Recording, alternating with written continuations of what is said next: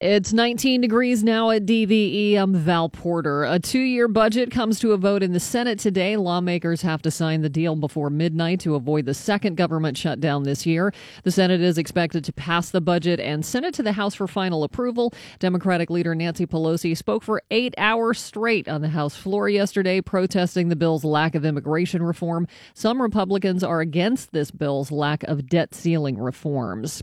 A new report shows an alarming drop in U.S. life expectancy, partly due to drugs and suicide. According to the report published in a British medical journal, the drop was especially large among middle-aged white Americans and those living in rural areas.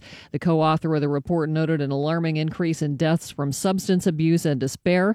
The latest figures show life expectancy for Americans is 78.6 years, a decrease of over a month from just 2015.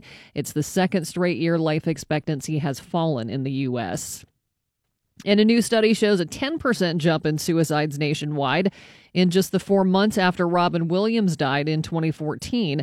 Researchers at Columbia University said the heavy media coverage of the entertainer's death most certainly played a key role in the spike. The team called it a high-profile example of how headline-making suicides can result in copycat deaths. Police say they arrested a North Apollo man who took LSD, got naked, and attacked his family members. Police say 19-year-old Lonnie Beatty took acid on January 16th and went crazy inside his North Apollo home. Police say Beatty stripped down to a strategically placed sock and then covered himself in cooking oil. Oh. Police say they tried to subdue him with a stun gun, but it had limited impact. He was charged with resisting arrest and disorderly conduct. Is it possible to rampage if you never leave your house? Like, is there a stay-at-home rampage? That's a stay-at-home rampage. Yeah. You know how you have a staycation? Yeah. This is a stay page. Researchers have found that men get an attractiveness boost if they are in a relationship. It seems guys are found to be more attractive if it's believed that they are popular with other women, and especially if they're already in a relationship with one. Scientists behind the study think this is true because men who are already in a relationship are judged to have good qualities like kindness, which impacts how they are perceived physically. Hold on a second. That's BS. Okay. The reason that they're deemed to be more attractive is because there is a genetic component in women, just like it in men. It's a competitive gene. And they think, oh, she has that. I need to have, he has to make my babies. I'm saying at a very cavewoman level. And so many guys are willing to help. So many of Who them are like, in relationships. Oh, yes. yeah. hey, I'm cool with that if you What? are. You want some extra babies? Don't you I think? got some babies. You think I'm wrong? Maybe. I think it's sort of like, oh, look, somebody took that savage off the street, cleaned him up real nice. He doesn't look half bad. Or maybe it's also that don't men often take better care of themselves when they're in a relationship? No, see, I think Yes. I don't think so. You don't think so? No way. Or maybe it's the woman takes better care of the man than he would take care of himself. I That is think correct. guys get fatter and they don't Let care about what themselves they go. look like out in public nearly as much because they're like, what am I trying for? Are we talking about just being in a relationship, or are we talking about a long-term marriage? Because that sounds like what you're talking about, a long-term marriage, where you just do the tandem jump and give up on life. I guess I was kind of thinking just long term. I don't know. I do that after like a month. Why are you eating Pop-Tarts at midnight? Look, we're together forever. I just met you. I do, yeah. After the first hookup, I go to the bathroom with the door open. You like Pete Holmes? Do you pee with sitting down? No. We're in this together, right? It was a Dallas-based bank and not the heirs to Prince's estate that approved the use of his image during last Sunday's Super Bowl in Minneapolis. The Wall Street Journal reports until an agreement is reached with the IRS, Prince's estate remains in the hands of Comerica Bank and Trust. Comerica called Sunday's performance a tasteful and sincere tribute to Prince, and it appreciated Justin Timberlake's desire to honor him. The estate said the footage of Prince used during the halftime show was licensed from a performance in Syracuse, New York, and also Purple Rain. Let's The say movie Purple Rain. Justin Timberlake wanted to do the Super Bowl's in Pittsburgh, and Justin Timberlake wanted to do it with, 20 years from now. He wanted to do it with, let's say 30 years from now, Donnie Iris, right? Or whoever the Justin Timberlake is of the day. And, Donnie Iris's estate is and Donnie Iris is on record being like, no, I don't ever want that to happen. I think that's creepy. This is the last thing I want. And he goes on to say it multiple times, and everybody knows that's where he stands, and he is vehemently against that happening. And then he comes in and does that. Justin Timberlake. And Donnie Iris doesn't want that. And he's singing Aaliyah with him up there. Rioting in the streets. Wouldn't you be pissed? Probably. Because Prince did not want that to happen. He hated that stuff. He hated the idea of it. He was all about authenticity. Too late now. It's done. He said when they did it with John Lennon's voice that it creeped him out and it sounded like it was from beyond the grave and it was unfair and the artist can't say anything about it. It's the ultimate manipulation. Has his autopsy come back yet? Because I feel like that was the exact same thing as Petty, like a accidental overdose. It was. Who, Prince? Yeah, fentanyl. Oh, yeah. Yep. It was fentanyl. Then didn't he have several different doctors prescribing him medicine? Both of those guys were fentanyl. Yeah. Both of them. Crazy. Because they just get to a point where they're in all this pain and they're like, oh, what takes it away? This stuff. And then they get to, I think, the point, because don't forget, Prince almost died like a week before he died. Wasn't he on an airplane? Oh, yeah, they had to land at emergency in Kansas City. And what was the pain? Just lower back from wearing the wedges all those years? Yeah. No, his back was destroyed. Well, didn't he have hip problems too? Yeah, but his hips were a mess. And those guys, Tom Petty's had a broken hip. I'm not sure what Prince's deal was, but Prince had, he had to dance and stuff. Prince was super athletic. A lot of splits. Yeah. That wears on your body. Yeah. Especially when you do them in velvet. Snowy and cold mid-20s today. Good news, it's going to be 40 tomorrow, so hopefully that will melt everything that's covered in ice today. We're going to be talking with Art Rooney, the president, the owner of the Pittsburgh Steelers, coming up 8:15, his State of the Union address. Also, PFT commenter from Barstool Sports a little bit later on this morning, Stan Savran. Also, DVE Mario will check in. I've been fixated on that Wise Burkle, friends with Tom Brady thing. Hope we get to the bottom of that today. So Mario will weigh in on that. A look at the Olympics. And Mike Pursuta coming up with your sports at the bottom of the hour. Stevie Nicks gets you going.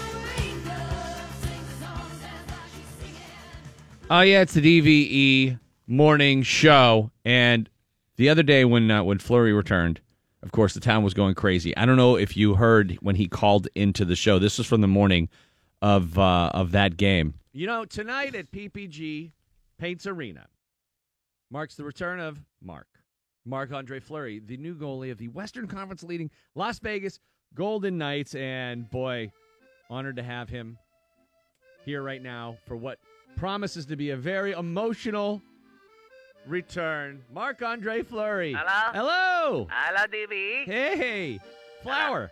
I have returned to my true love. Yeah. And it is so emotional. Yeah. I have to weep for a moment.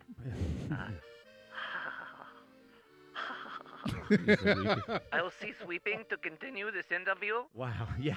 It's so reassuring to know that you feel the same way we do. You're already crying, and you're feeling all the feels because we are... No, shut up. What? I was having sarcasm weep. What? Why?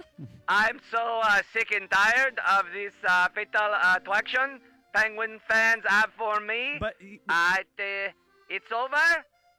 Fini. Have some dignity. You are embarrassing yourself. No, but Flower, I thought that you... You thought what?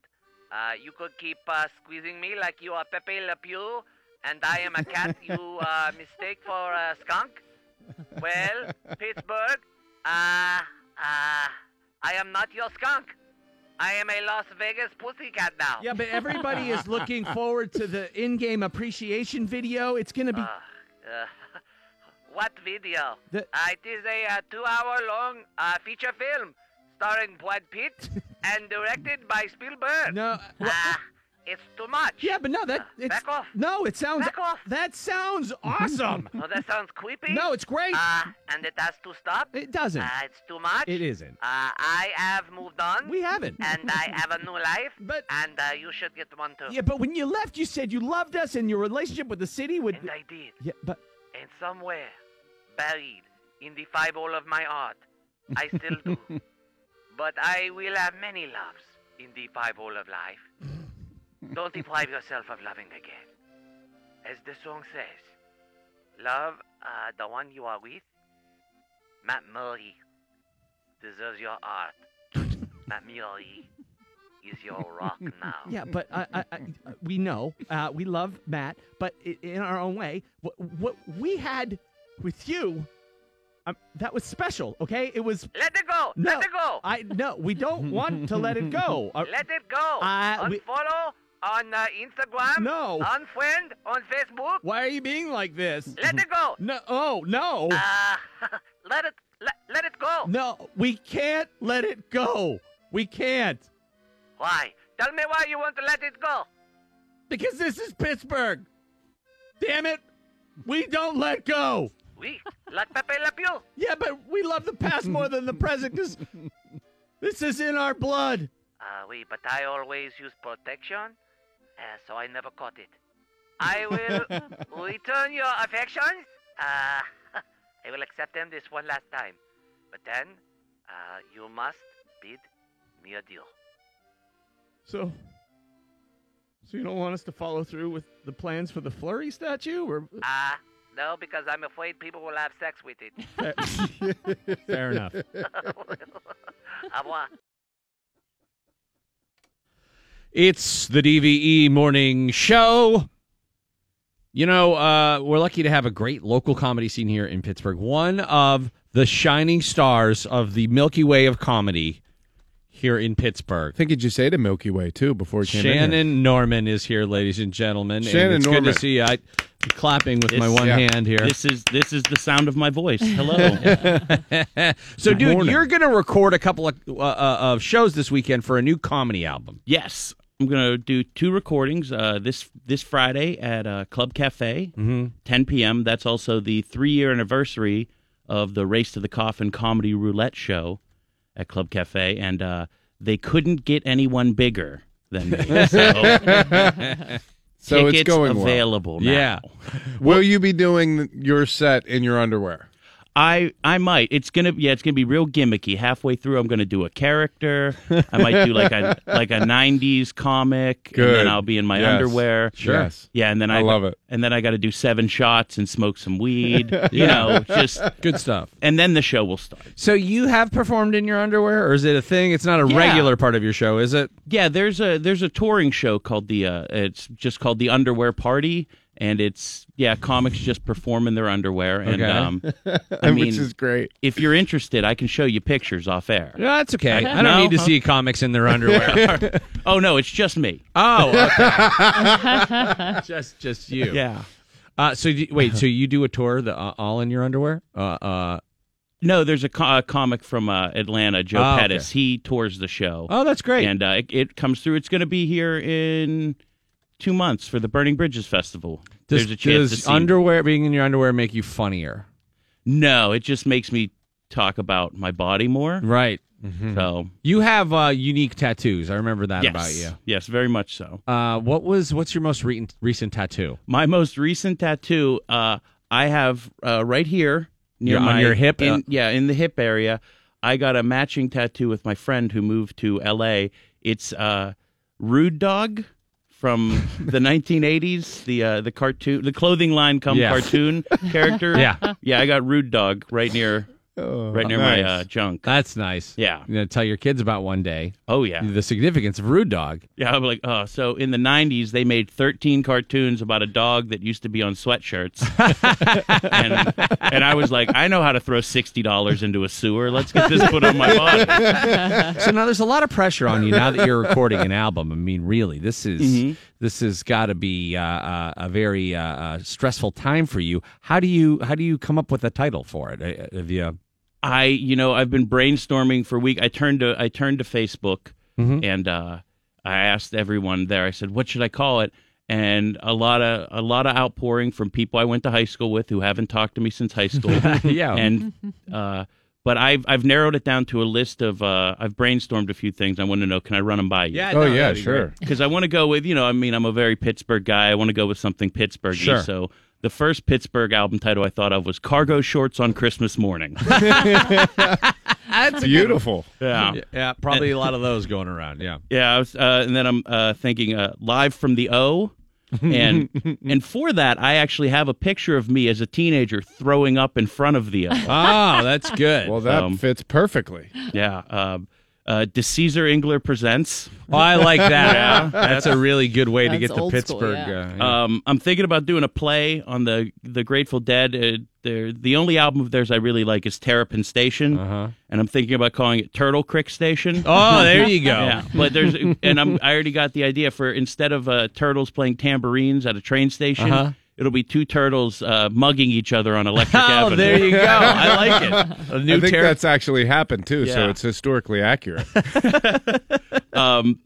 A Night at Ross Park Mall, Oh, that's a good one. live from the Sunset Strip District. Oh, that's yeah. great. Yeah. Classic. I think that might be the one. And here, I think this might be the one. WQED presents An Evening with Rick Seaback. Just do that. Because I'm pretty sure that's the only way I'll be able to move albums in this town. Some accidental fan Yeah. bases. How great would that be if you did that and then people thought Seaback had taken a turn? Yeah, he got dirty. This is Got really, really I dirty. never knew he had tattoos.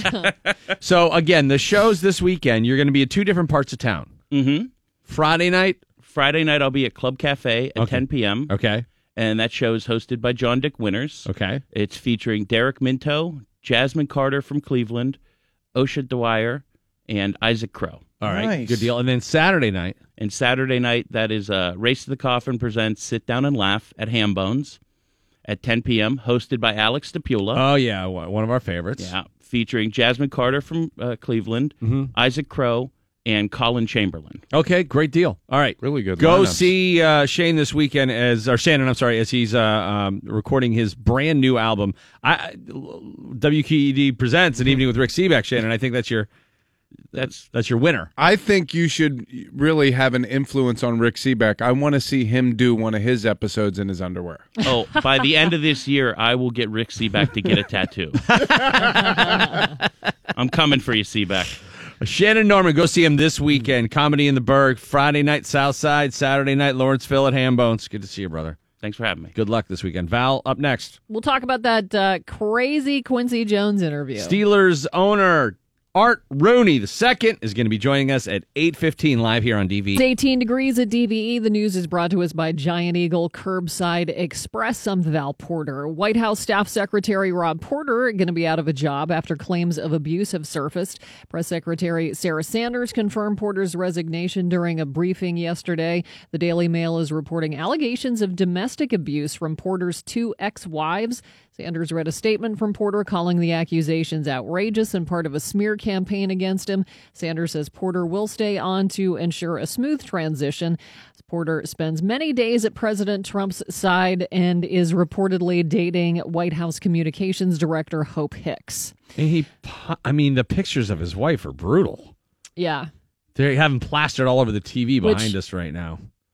He claims the story behind that is not what she claims. But he didn't get specific. He said, I took that picture 15 years ago. Yeah. But then he doesn't say right after she fell or, Right.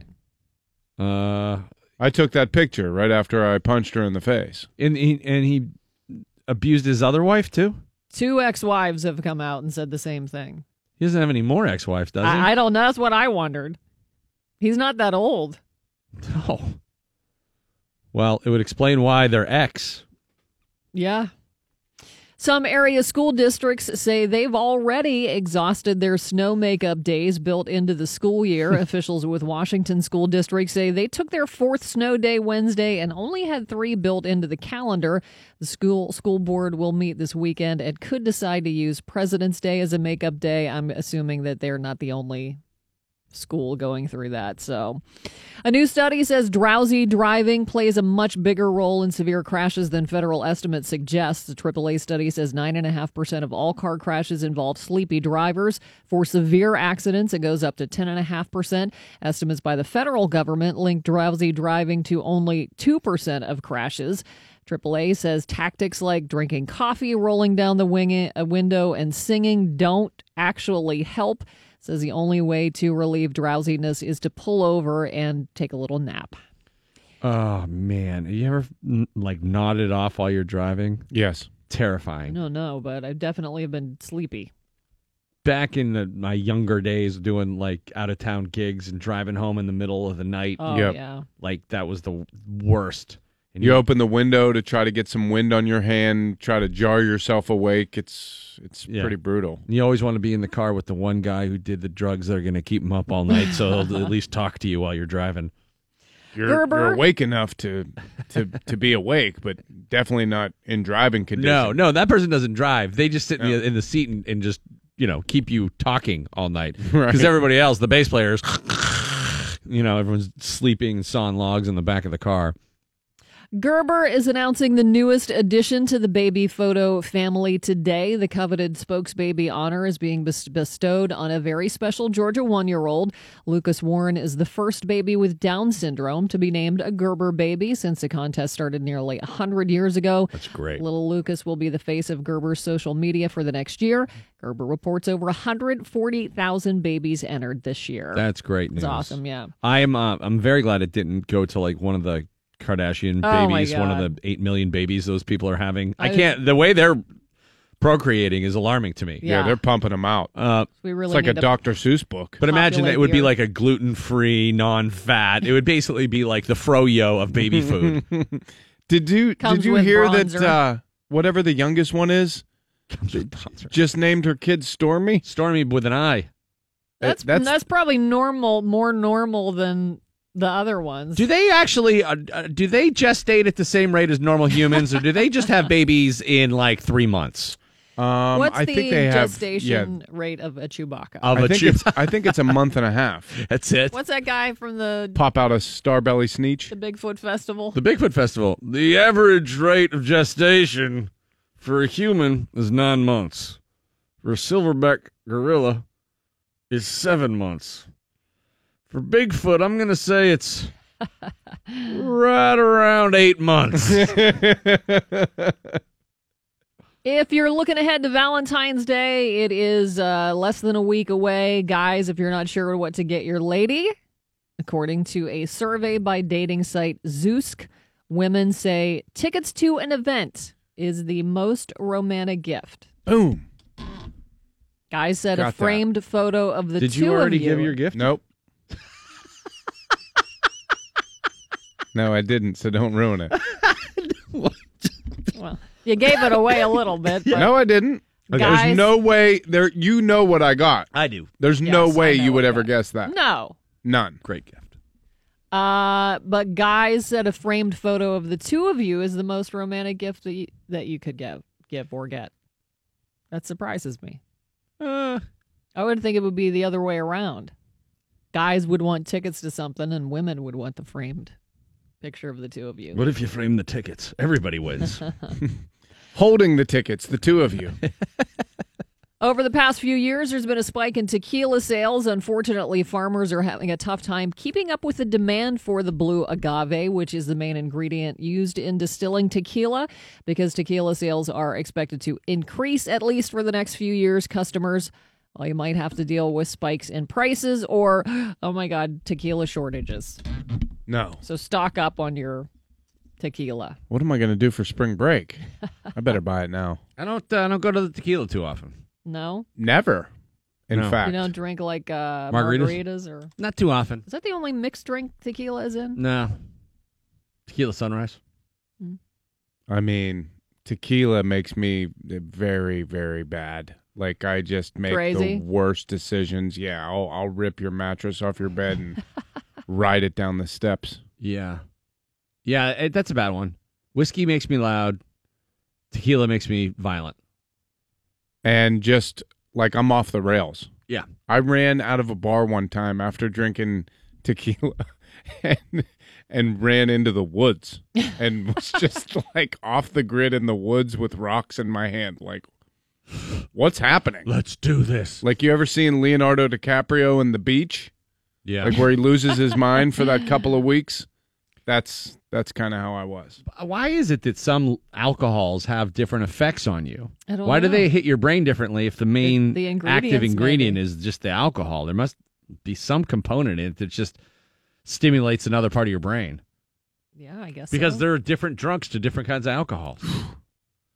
I think that was the last time I drank tequila. I was like, yeah, I don't want to be in the woods behind Shenley ice skating rink ever again. That's my younger sister's drink. She just drinks tequila neat. Straight, yeah, that's She just sips on tequila. Yeah. She doesn't. She's tiny too, and she just kind of sips on tequila and she digs it. That's what I could not do that. No. Mostly because I want a lot. Maybe it's because the only time I've ever drank tequila, it's been the worst tequila. Like, I never bought top shelf. yeah. You know what I mean? Yeah. It's always just watered down garbage. The feature-length film Trouble No More, starring Bob Dylan, is set to air exclusively on Cinemax. The film that accompanied the Rock and Roll Hall of Famer's 2017 box set of the same name is scheduled to air February 26th at 10 o'clock. Both the film and deluxe edition box set focus on Dylan's faith-based music between 1979 and 1981 and includes such tracks as Gotta Serve Somebody, Gonna Change My Way of Thinking, Saved, and Slow Train. And legendary music producer Quincy Jones has a lot to get off his chest in a wide-ranging and some might say free-for-all interview with Vulture. He dished on everything from his dislike of the Beatles to Richard Pryor and Marlon Brando and his hope for the future of music. The 84-year-old 28-time Grammy winner didn't hold back when it came to his criticisms. He said all he's ever done in life is tell the truth and he's got nothing to be afraid of. In the interview, he claims to have dated Ivanka Trump about Wow. 12 years ago. He said, my God. quote, "She's a fine mother effer. She had the most beautiful legs I ever saw in my life. Wrong father, though. I used to hang out with him. He's a crazy mother effer. Limited mentally, a megalomaniac, narcissistic. I can't stand him." End quote. He also called him an effing idiot later in the He interview. likes MFer. When talking about Marlon Brando in the interview. This is crazy. This was insane. He said, quote, "He was the most charming mother effer you ever met. He'd F anything. Anything. He'd F a mailbox." Wait a minute. mailbox. I think that's a crime. That's a federal crime. Imagine if you came home from work and Marlon Brando was effing your mailbox. James Baldwin, Stella! Richard Pryor, Marvin Gaye, he did not give an F. End quote. James Baldwin, Marvin Gaye. Richard Pryor. And apparently Richard Pryor's girlfriend or wife. So confirmed it. obviously he Yeah. had standards. He would only bang legends. Like, it's not like Legendary black those dudes. guys are mailboxes. No. There's a pretty big disparity between the two, isn't there? I'm not your mail slot. Yeah, What? What? I posted that picture, that story yesterday, and I just like quickly wrote up like caption like, I just wish Richard was in The Godfather, and somebody commented underneath it immediately, looks like he was.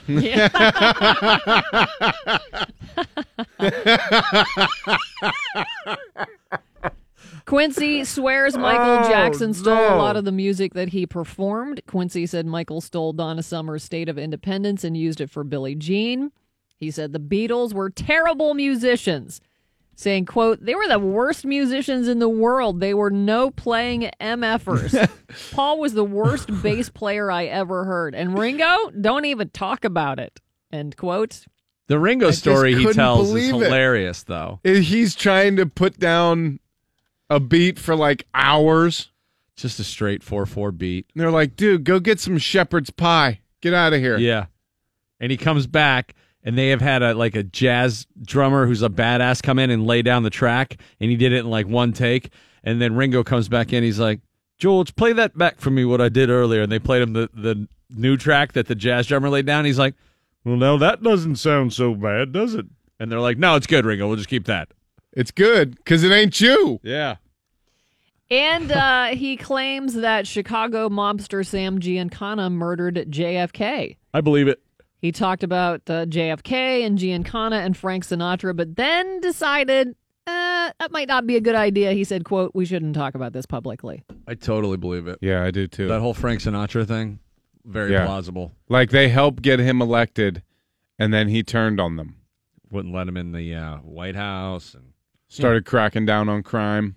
I was like, all right, he's got to go. Bobby Kennedy probably got JFK killed because of that. And he's got more to say. Jones will be the subject of an upcoming Netflix documentary and a CBS special that will be hosted by Oprah. He did an interview last week with GQ. He did this one yesterday. And he it's like he's feeling his mortality and he's just going scorched earth on the way out. He's 84. It's absolutely amazing. It's awesome. Those are big accusations against Michael Jackson. Also, he said that Greg Phalange is a great player, session player and touring musician, played with Clapton's bands and stuff for a long time. He did say he liked Clapton's band. He did. He had some good things to say about Cream, even though he didn't know who Cream was. Yeah, that's just it. Like what's some that of band? it, like when he says the Beatles were terrible musicians. All right, by the time they did Let It Be, do you think George wasn't a good guitar player? You think Paul wasn't a pretty good bass player? They all sang great. There are pop sensibilities that I think he finds distasteful, but that's not the same thing as stinks. And I have no doubt they were not accomplished musicians when they were 21 years old. But the butterfly nature of the interview is just amazing. Like how it flitters from one subject to the next. It turns on a dime. And it was a meme yesterday on Twitter, and it was just so funny because he really jumped all over. At one point, he's just like, I don't know, he's like, "What's your birth sign, man?" Yeah, I'm a Pisces. Pisces. All right, cool. All right, great. Just jam. Be a Pisces. Jam. He just says all this weird stuff, and he turns on a dime. He's 84. It's really fun to read because he will say something shocking, like, Marlon Brando used to have sex with the statue of Abraham Lincoln. And it'd be like, what? And he was like, where'd you get that shirt, man? Like, dude, you just said something completely outrageous. Bruce Springsteen is originally from New Zealand. What? Do you like Kleenexes? Exactly. It's kind of random. But it is fun. It's a really fun read. I highly recommend you read it. Forecast today, snowy and cold, mid-20s, but all the way up to 40 tomorrow. It's 18 now at DVE. Good deal. Coming up, we have Art Rooney II. Mr. Rooney will be joining us at 8:15, his State of the Union address postseason that he does every year with us here at the flagship station of the Black and Gold, 102.5 DVE. Also, Mike Pursuta will have your sports. DVE Sports. All right, Mike Pursuita's got your sports right now on DVE. Mike. The Steelers posted a statement from their defensive backs coach Carnell Lake yesterday, which announced that Carnell Lake would no longer be the Steelers' defensive backs coach. Said Lake, quote, "I have decided to return to California to be able to be a part of my youngest son's last year of high school football. I want to thank Mr. Art Rooney II and the Rooney family, Coach Mike Tomlin, Kevin Colbert, the coaching staffs I've worked with throughout my time in Pittsburgh, and the entire Steelers organization." Lake also thanked the Steelers fans, whom he called the best fans in the NFL during his time as both a player and a coach. So some change on the defensive side of the ball after all. I'm a big Carnell Lake fan. I thought he was a great player. Yeah, me too. Listening to him explain what they're teaching and why and their theories over the years, he's as sound a football guy as there is, but something ain't working on that defense, and perhaps a new voice or two would be an answer. And they've really had a rough time turning over the secondary in particular. And they thought they were making a lot of strides that way, and all of a sudden when you watch Blake Bortles throwing deep balls to wide receivers you never heard of, on your number one pick, it gives you pause as to the progress some of those guys are making. So wish Carnell Lake well. Really, really good guy, and if he wants to get back in it, I'm sure he'll have a chance at some point. But taking a year to be with his oldest son during his last year of high school football, and you can do that, then why wouldn't you, right? Art Rooney II, the Steelers president, is going to be with us at 8:15 today. He was talking with select members of the print media yesterday, and he also spent some time with Bob Labriola and Missy Matthews on Steelers Live on Steelers.com. A bunch of subjects broached by Art Rooney II, including what went right in 2017 and what went wrong in the 2017 postseason. A lot of good things to take from the regular season, and winning 13 games in this league is not easy. So happy with that accomplishment. Obviously, we disappointed in the results in the playoff, and so need to learn our lessons there. Number one, you can't turn the ball over against good teams. Yeah, they did number one. They did that twice against Jacksonville, and it cost them. That was number one. It wasn't lack of focus. It wasn't looking ahead. It wasn't discipline. It wasn't the locker room. It was turnovers. And when you think back to that Jacksonville game, the interception that Ben Roethlisberger threw, then an 18-yard touchdown run on the next play, and also sack, strip, scoop, score. 14 points. Number one. Lost by 3. So he's got a point. Art Rooney II also talked about Ben Roethlisberger's perceived change of heart. Last year at this time, he was refusing to commit to playing again. And then when he eventually did, he said it was going to be a year-to-year deal for the rest of his career. All of a sudden, Roethlisberger's tune has changed dramatically. Art Rooney II talked about maybe why that's the case. Well, certainly last season I thought was in part element of frustration from the way that last game unfolded. I'm glad he feels good about the future. His level of play, I think, certainly suggests that he can keep going for a few more years. And I had a good conversation with him at the end of the season where he said that he would like to play 3 or 4 more years. So we're excited to hear that, and that's an important piece of the puzzle, obviously, for the next few years. Art Rooney II will be here with us at 8:15 today on the DVE Morning Show. He also said, among other things yesterday, that Ryan Shazier will be with the Steelers, quote, one way or the other in 2018. It's great news. The Steelers would like to get a long-term deal worked out with Le'Veon Bell, but it takes both sides of that equation wanting to work out a long-term deal. Translation, they're not going to back up the Brinks truck. Right. Bell seems to want a Brinks truck. Or to want to talk his way out. Who knows where he's coming He tweeted it out last night when some account had a quote from Art saying they wanted to work on a long-term deal. He quoted the tweet with, "Seems like a good idea, right?" Or "This is good news, right?" Something to that effect. I don't think the fact that they both want to work out a long-term deal means anything. I don't think it means he's any closer to making it happen. I agree with you. I certainly don't think it's imminent or anything of that nature. This is not like, oh, good, they're working on it. This is just, they both want a long-term deal. Problem is, what they want is completely different. It's going to be an interesting chat starting at 8:15 when Art Rooney II joins us. Yeah. Art will be on the show here in about half an hour.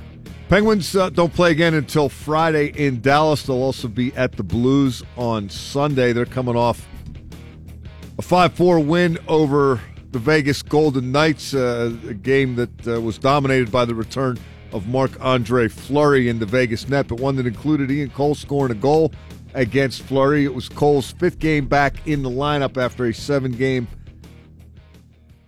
healthy scratch absence, and Cole talked afterward about how it didn't take him all that long to get back in the groove once Mike Sullivan started playing him again. Well, it hasn't been too many games, and I think I've been playing well since I came back, and I think I was playing, not terribly before I left either, but so I think it was good.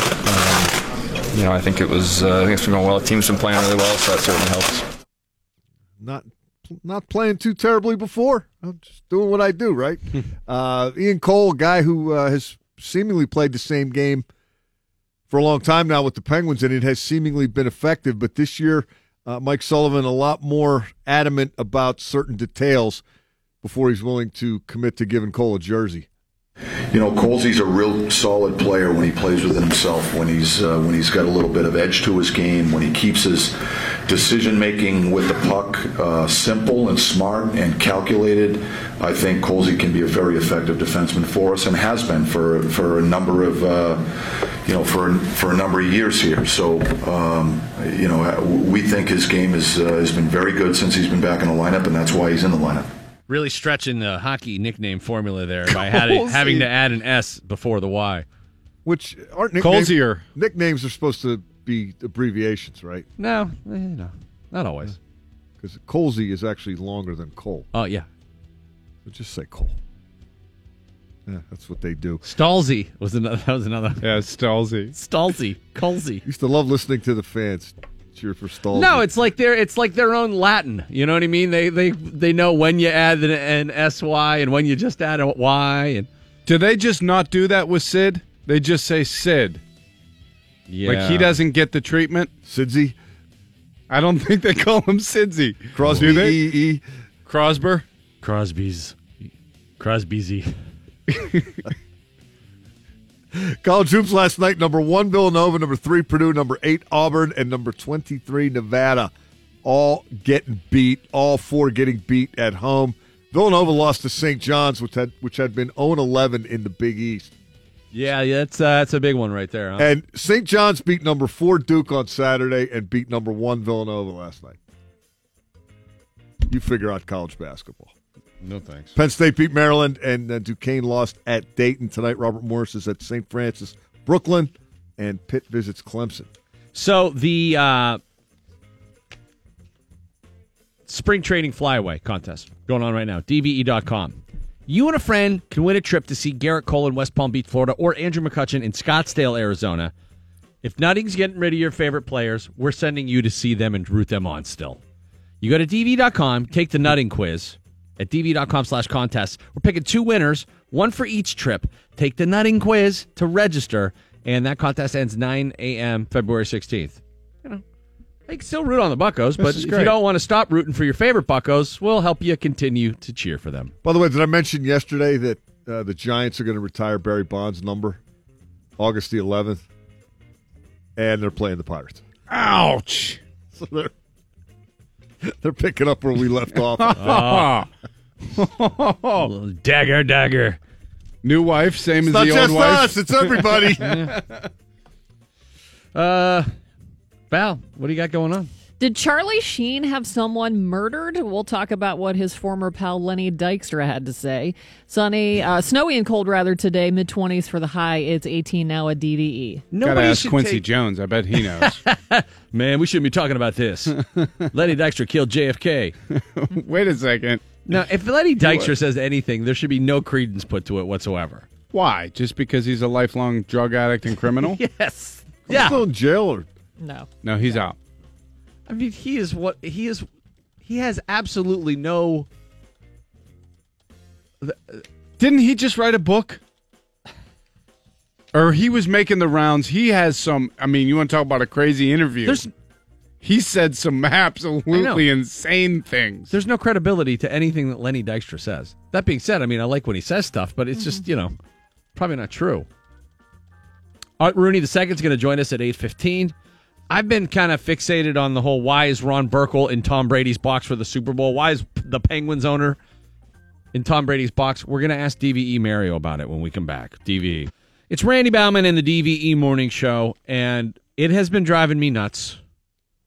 The whole Ron Burkle sitting in Tom Brady's box thing. Nobody else seems to be too bothered by this, but I don't know. I don't like it. Me neither. I guess I'm overreact. I don't know. They're the enemy. Yeah. So we figured sit with them. We'd give Mario a shout. And here to talk about it is co-owner of the team, Le Magnifique, DVE Mario. Mario! Good morning, boys. Hey. DV. Well, new producer guy, Joe. Joe. Joe. Good name for a guy to get you the coffee, huh? Yeah, he doesn't get coffee for us. He does. Well, yeah, obviously I know that's a joke for the comedy. Okay. On the DV Morning Show, you got to have that, especially when Randall's up on his high horse there about Burkle hanging out with Tom Brady like he's having brunch with Slobodan Milosevic or something like that. No, all right, look, I admit I've been wondering what the deal is with Burkle being in Tom Brady's box at the Super Bowl. But, I mean, what is the deal? Oh, well, obviously, Burkle admired Tom Brady, for a long time. He sees him as the next Fountain of Youth guy. Ponce de Leon. No thanks, I'll stick with Chateau Margaux. Joke. Yeah. Oh, okay. So wait, Burkle is interested in the TB12 workout regimen? Oh yeah. You should see how much water he drinks now. Yeah, chugs it, pounds the water. Burkle, yeah. Every time I turn around, Burkle taking another Dasani to the face. Impressive. Yeah. In fact, he's gonna franchise the TB12. And he wants the boys to start doing it. He wants the Pens to start implementing the TB12 workout regimen? Yeah, and they're all on board, except for Phil Kessel. Yeah, when he heard about the diet restrictions, he shot out of the cryotherapy tube like a flabby cannonball. Like a potato cannon. Right, yeah. Yeah. Man, he was pissed. I bet. Well, I know he likes his food. Yeah. He almost came around to the idea, though, when he heard about all the massages. Then he found out they didn't end with the old Toronto Tug. So he's sticking to Philanetics, his workout regimen. Philanetics. That's, obviously that's fine. You stick with what works, right. Every guy different and whatnot. Sure, yeah. But so have you ever tried the TB12 regimen? No, the part where you have to lip kiss your son for 5 counts. No, I don't think that's actually part of it. No, obviously, I'm Le Magnifique. I prefer ML66 to TB12, Yeah? What's that? Do 18 holes, Chateaubriand, bottle of Margaux, glass of port, Arturo Fuente with Grand Marnier, wake up and do it again next day. Oh! I'm a poet, and I didn't even know it. Ooh, weird. Yeah. All right. Well, I guess I understand it now. All right. Thanks for joining us, Mario. But hey, stop sniffing around for information about Burkle. Okay? But it was just weird. All you need to know about Burkle is that he's hilarious. Okay, I know. Remember, first rule of Burkle Club. Don't talk about Burkle Club? All right, boys. Okay, all right. On the way for you, Art Rooney II is going to be joining us here on the DVE Morning Show. It's 18 degrees now at DVE. I'm Val Porter. Concert announcement for you this morning. Jimmy Buffett coming back to town. Is he doing a farewell tour? Saturday, and I don't think so. Saturday, July 7th at KeyBank Pavilion. Tickets go on sale next Friday at 10 a.m. It is an 8-ticket limit per customer. Tickets are available at Ticketmaster.com. Again, that's next Friday at 10 a.m. Think people will drink before that one? Oh boy. God. Oh, boy. A lot of parrot heads getting hammered. A family member of one of the 4 people killed in a car wash ambush in Fayette County says the group gathered for a fist fight between her son and the gunman. The mother of Billy Porterfield tells Channel 4 her son and Timothy Smith were going to fist fight after an altercation earlier that night at the Tall Cedars Bar on January 28th. Investigators say Smith instead shot Porterfield, Chelsea and Seth Klein, and Courtney Snyder before turning the gun on himself. The Olympic Organizing Committee in Pyeongchang, South Korea, says another 42 cases of norovirus have been confirmed inside the Olympic Village as competition begins today. The new round of positive cases brings the total to 128 in the past week. Wow. Most of the sick people are security personnel who are all housed in one particular area. More than 1,000 security officers have been sent home in an effort to stop the spread of the illness, which is dubbed the winter vomit bug. Several of the new cases have been reported in the town where a lot of the ice sports will take place. Health officials are quarantining those who are sick in an effort to stop the spread of the virus. Oh, man, that would absolutely suck. You're getting ready for the... That is the best word to say. The luge is definitely the best puke word to say. But if you trained for however many years. And all of a sudden... Flew all the way over there. Yeah. Family. Just started barfing. Oh, the worst. I mean, I know people played in the Super Bowl with the flu. Like, they fought through the flu. Mm-hmm. Pink sang the flu. Not quite the same as actually having to compete. Physical, yeah. I imagine. But that would absolutely... And conversely, if you just went as a spectator and you spent all that money to go to the Olympics, and you flew in South Korea. That happened to me in the Super Bowl in Dallas.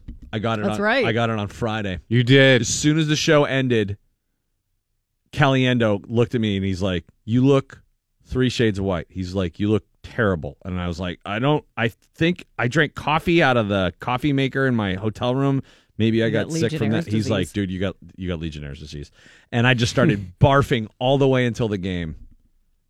You Columboed it to that. Like you basically traced it back to that's definitely what it was. It could have been, but that was like the last thing I had was like gross coffee out of my hotel room coffee maker. But I just remember my girlfriend landed Friday and like came to the hotel ready to party for the weekend, and I'm just throwing up, and I'm like, go doing have the fun. farmer's 180 in the bathroom. Exactly. Sit down, turn around, sit down. It's like it's norovirus hokey pokey. Yikes. And like, go have fun. I'm going to throw up. And then just tried to keep it in the whole game. And then when Mendenhall fumbled. Oh.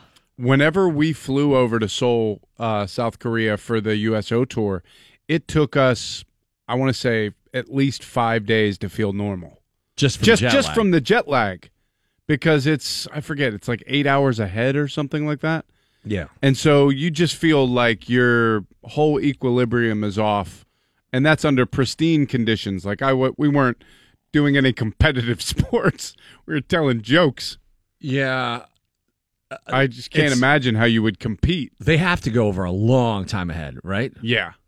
I would think. Say you had a competition 2 weeks away and you had a chance to be exposed to the norovirus now. And would you allow yourself to system by then? Yeah, would you allow yourself to get it now and just puke it out now? Or would you just try have to hope you get it now and not a week from now? Just try to avoid it. No, I think you do like the Belichick, let him score, play defense. I'd probably wear a hazmat suit from now till the games. Just lots of hand washing. Mm-hmm. Face mask. How would you eat, though? Like, you don't know if the person preparing your food has it. Oh. Delivering your food. And it's highly contagious, right? Yes. Is that what you said? Yeah, it's like airborne. You can just be talking to somebody. Mm-hmm. Like the flu. Yeah. Swallow their molecules. When you say it like that. Yeah, it's pretty gross. Chew on that. Yeah. Bill, forget the hot yoga. Former Chinese librarian believes the fountain of youth can be found by doing yoga in the freezing cold. She's known online as the world's most youthful mother. Liu Yellen posted photos of herself working out in the snow. She claims she's done outdoor yoga in the winter for over 30 years. Wow. And she looks young. She's 50 and she looks like she's about 28. The fitness fanatic is becoming something of an internet sensation after she revealed that she's 50 to a foreign news publication. Yeah, she probably hasn't drank any alcohol. Exactly. Never had a cigarette, never had alcohol, never had bad food. She's so bored, she just started doing yoga in the snow. Over 20 performers are set to celebrate the music of Led Zeppelin at the 14th edition of the appropriately titled The Music of Led Zeppelin Tribute Show. The performance is scheduled to take place March 7th at New York's Carnegie Hall. The first group of performers were announced in December and include the Zombies and Richie Sambora. Some other artists announced yesterday, including Patti Smythe of Scandal and OAR. Tickets are on sale now if you're interested. Longtime Grateful Dead lyricist John Perry Barlow is dead at the age of 70. Barlow, who died yesterday in his sleep, was responsible for penning Dead classics like The Music Never Stopped, Mexicali Blues, Hell in a Bucket, Cassidy, It Looks Like Rain, and Black-Throated Wind, among others. Barlow was said to be Bob Weir's lyricist of choice. The cause and location of his death have not yet been released. He was my favorite person interviewed in the Long Strange Trip documentary that Scorsese produced, which is available on Amazon Prime. It's like a 4-part documentary. It might be more than that. But he spoke with such realism about what was going on there. And he was really critical of, not critical so much as just matter of fact about Garcia's role and how things could have changed. Because he just kept saying, like, he kept insisting he wasn't the leader of anything because he was very, egalitarian. There is no leader. We're just one big amoeba moving around. And he's like, that was complete BS. He's the leader. Like, everyone knows he is. He could have affected change. And he didn't, like, He didn't say things should be different where it could have helped a lot of people, like getting rid of the Hells Angels. Mm-hmm. And Barlow was great about that. He's like, hey, what's the point of having them around? And he said that Garcia said to him, I don't believe good means anything if evil isn't there to balance it or something to that effect. And he was like, basically saying that's moronic. It was dumb. And he could have, he really kind of called him out on the carpet as kind of like being, avoiding responsibility where he might have been able to make a difference. Mm-hmm. He said some very poignant things. That, and he was really pissed about the way they treated Pigpen. Mm. He thought they were really mean to Pigpen, and then Pigpen died. I mean, his name was Pigpen. Finally, is Charlie Sheen a murderer? Probably. According to Lenny Dykstra, he is, the former Major League Baseball player. Barlow thinks Garcia killed him. Used to be good buddies with Charlie, but they had a falling out a few years ago. In a new interview with Lenny in The Hollywood Reporter, he says Charlie's going down. He thinks the FBI is coming after Charlie for tax and wire fraud and for knowingly spreading HIV. He also believes Charlie murdered his former assistant, Rick Calamero, back in 2012. The official cause of death was accidental overdose, but Lenny claims he told Charlie all the time to fire this guy because he thought the guy was writing a tell-all about Charlie. Well, Lenny then went to jail for several years, and when he got out, Calamero was dead. He asked what happened, and Charlie allegedly said, "Oh, you mean dead, Rick? What effing happened is the mother effer tried to blackmail me, just like you said. Wanted $5 million. I had him effing iced." He also mean dead, Rick? He also claims Charlie beat his pregnant girlfriend, and he says that's why he's finally talking about Charlie, because even though he's a bad guy, he won't tolerate a man beating a woman. Some other things revealed in the article. Lenny, reportedly a bit of a gigolo to old ladies in Beverly Hills. And that Dykstra wants to do his own expose on Charlie and also wants to do a documentary about himself along the lines of ESPN's OJ Made in America, which was really good. Yeah, very good. That's the guy who's doing the new Clemente movie. So we'll see what happens with Lenny I'd really Dykstra. like to see that. Lenny Dykstra is a beautiful disaster. Nails was great. When he played, like that persona was awesome, but he's just a psychopath. He went through Chaw like Hurdle goes through Double Bubble. Did you ever see the Real Sports segment on Lenny Dykstra? No, I think it was Frank DeFord or one of those guys did. Oh, my God. The level of train wreck this guy was at and the amount of investors that he was defrauding. And he was buying $1 million homes and they would have no furniture in them. But to your point, that poster was boss. Like with all the nails. Oh, yeah. Those posters were great. Look, he was a fun guy to see on the field. Smoking cigarettes between innings. He's just like super, super intense. But also, he was a crazy person. He acts like someone with advanced CTE. He's also been to jail many times. Right. And like for long periods of time, like years. She just said 7, right? Snowy and cold, mid-20s for the high today, but a big warm-up all the way up to 40 tomorrow. It's 19 degrees at DVE. How about McDonald's just had a jewelry designer make a Big Mac ring? Oh, it'd be quite It's colorful. made from 18-karat gold. It's got a bunch of diamonds, sapphires, and other jewels, and it's worth approximately $12,500. And if you want it, all you got to do is tweet about your love of the Big Mac using the hashtag BlingMacContest before Valentine's Day. So talk about how you love Big Macs, hashtag BlingMacContest, and you're good to go. They'll pick the best tweet and give that person the ring. That's how you know the marriage will last. That's how it starts, Val. This is a Black Mirror episode. It starts with hamburgers, and it ends in somebody. Can't watch it. You got to do it. No. I'm telling you, it's the I'm best. already worried enough about the world. No, it's great. It's a great look into the future. And now the football season's over. Plenty of time to sit around, Netflix, and chill. Oh, yeah. But until that time, of course, like any good Steeler fan, we'll sit and wonder, what are we going to do to get better for next year? Well, here to answer some of the questions that you may have is team owner, President Art Rooney II. Mr. Rooney, good morning. How are you? Good morning. I'm fine. How are you guys today? Doing pretty good. I have to tell you, as a Steeler fan, it was fun to watch the Super Bowl because the Patriots lost. So I'm wondering, was there a part of you, I'm sure that you had some impartiality about the whole thing. But was any part of you glad that the Steelers' Lombardi Trophy total was not affected and that we still have the most? I must admit, I'm still happy that is the case. Good. So you were rooting against the Patriots. I was. Yeah, good. Although I have to say, I think it's more important that we figure out how to stay ahead of them than to worry about them losing games. That's the way I'd rather approach it. Well, what are you coming up with along those lines so far, Art? Well, we have work to do. It's early in the off season, and guys are just getting started on the draft, and we've got salary cap work to do. A few people would like to sign, so it'll be a busy off season as usual. Well, you said a few people like to sign. Lev Bell, of course, is the big thing. Everyone's wondering whether or not he's going to get an extended contract. You had mentioned yesterday that you would be working toward that end. He tweeted out last night, which is, do you get to talk to him, or do you just have to check his tweets, by the way?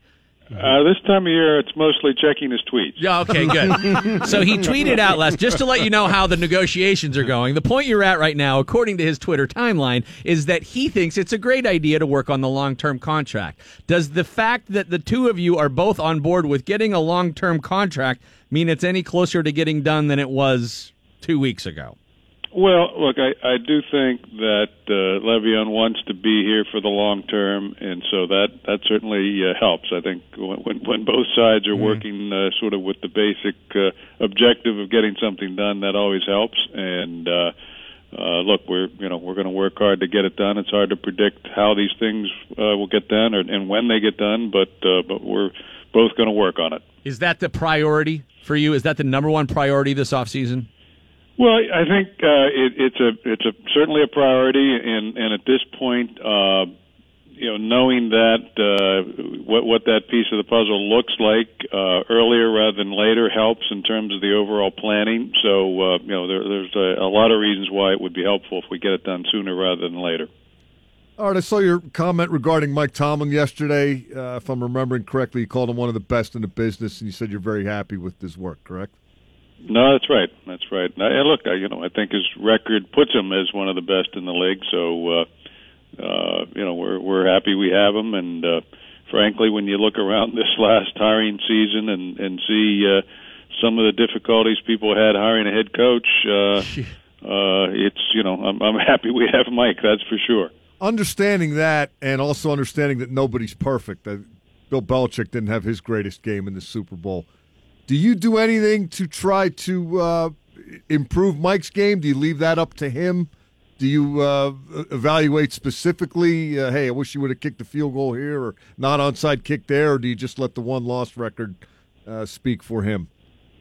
We have conversations about just about everything that we think is important. I don't really get into play calling very much, so it doesn't go to that level. But we do talk about personnel and how we're going to prepare with various players this off season, and make sure we have the roster the way we all feel is necessary. Kevin is part of those conversations. So, there's a lot of different conversations that happen about a lot of different parts of the puzzle.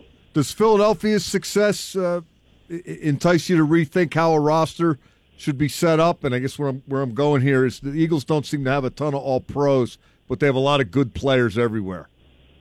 Well, you got to give them credit. They've done a great job. I must say that probably the smartest thing they did was sign their backup quarterback, and really pretty amazing performance by him in the Super Bowl. But they're a solid team and a lot of good players, a lot of different positions.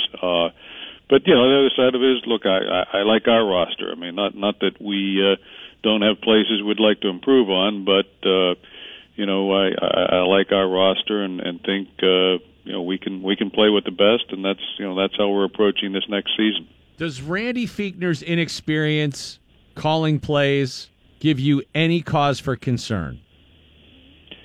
It really doesn't. I mean, Randy has been in the booth and on the field with our offensive staff now now for a number of years. He's really been part of the game preparation. So it's not like he's parachuting in from nowhere to do this job. He's been part of this the whole program for the last few years, and has had the opportunity to suggest plays here and there. So he's been an integral part of how we call plays, and I do think Ben is very comfortable with him. So hopefully that will help. Does this mean Ben is going to have the majority say in what happens in the offense?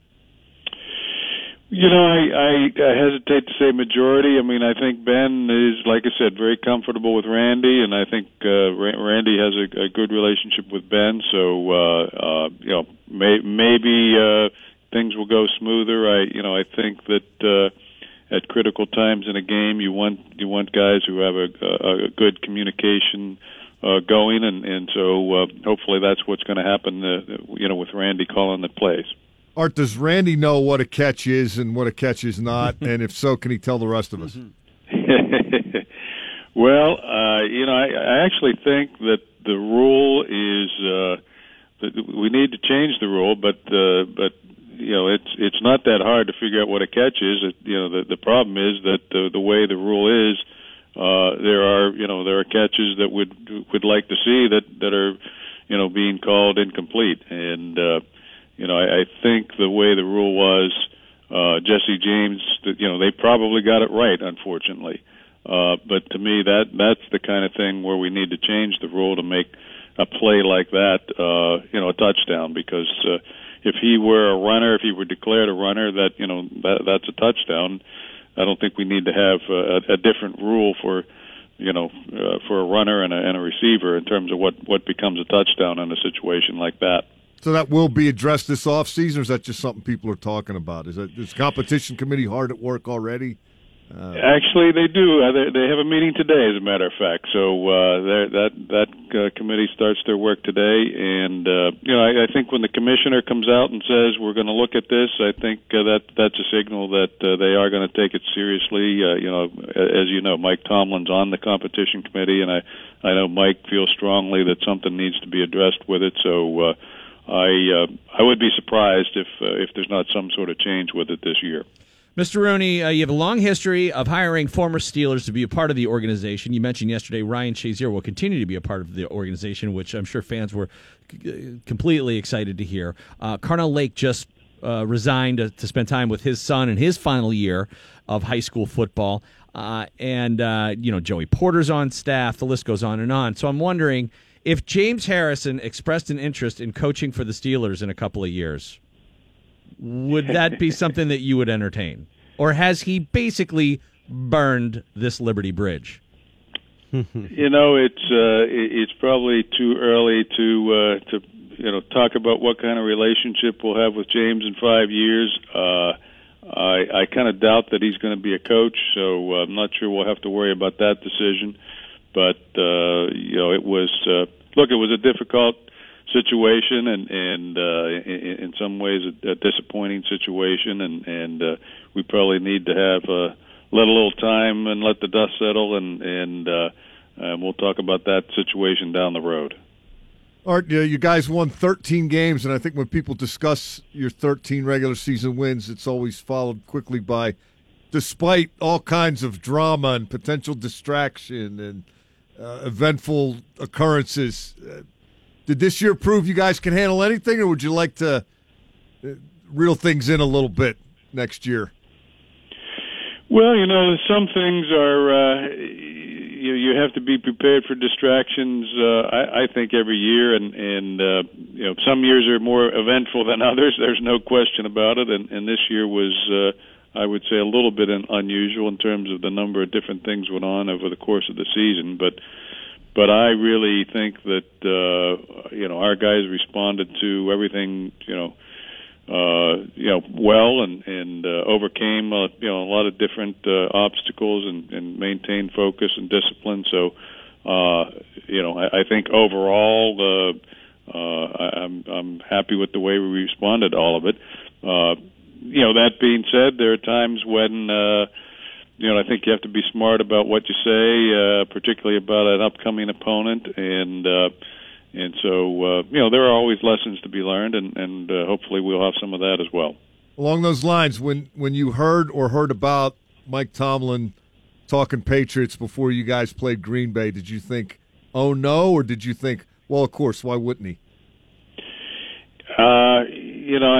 I know that Tony Dungy does a great job in these interviews getting people to talk about things, and that's kind of the way I thought about it. Mike was probably being a little more honest than maybe he needed to be in that interview, but hey, look, the Patriots were being discussed. I think this time last year, everybody was talking about the Patriots already. So, I think it's something that the lesson to be learned here is that you take it one week at a time, one game at a time, and no matter who the team is, you can't focus on one team. Obviously, our real nemesis this year was probably the Jaguars, and so we can't go into next year saying, okay, we got to worry about the Jaguars. We got to play the schedule that comes out, and just prepare our team as best we can, and not worry too much about the other teams, and just be prepared ourselves. So when I go in your locker room next year, it's not going to be nearly as interesting, is it? I'm not going to predict that. The quotes I'm going to get are going to be rather dry, aren't they? We have the collection of players we have. It's an interesting group, and they like to have fun and express themselves in social media. So it's the age we live in, and I would hesitate to say that things will be much quieter next year. Art Rooney II. Mr. Rooney, always a pleasure to talk with you. Have a great off season, and looking forward to this coming year. Thanks, guys. Good to be with you. Okay, we'll see you. So that is the president of the Pittsburgh Steelers, president, Art Rooney II. 1 week at a time. I like how how boring that is. Yeah, but we're going to play 1 week at a time. We're going to talk about the Browns like they belong in the NFL. Oh, God help me. I would so much rather your job be harder than the season of drama we had this season. Had enough of it? Yeah. Oh, it was kind of fun. I enjoyed the hell out of it. I know, but it's... Right up until Blake Bortles beat us. Yeah. Twice. Oh, yeah. Which time? Second time. Be more specific. Second time hurt. First time was Because imagine if they'd gotten to that Patriots game and won it, then you could do anything next year. Oh, my God. Had the Steelers won the Super Bowl this year, given what happened, it would have been bedlam. Yeah. Would have been a lot of fun. Or nightmare. Now it's going to be, the Bengals, they really run that sweep well. Don't worry about it, Mike. Hey, PFT commenter from Pardon My Take, Barstool Sports podcast coming up 9:15. Stan Savran, also the norovirus taking control in the Olympic Village, and we'll visit what's going on there. And wreaking havoc. Has a sports update for you when we return on the DVE Morning Show. DVE Sports. Yeah, all right. Great talking to Art Rooney II, and disappointing. Why are you disappointed? Because they're going back to that one game at a time nonsense. Oh, no drama. You don't like the avoidance of drama. Drama avoidance. I think you'll be okay, Mike. Yeah. I think they'll feed that beast one way or another. I do think it's a little different this year. The Patriots aren't the gold standard anymore.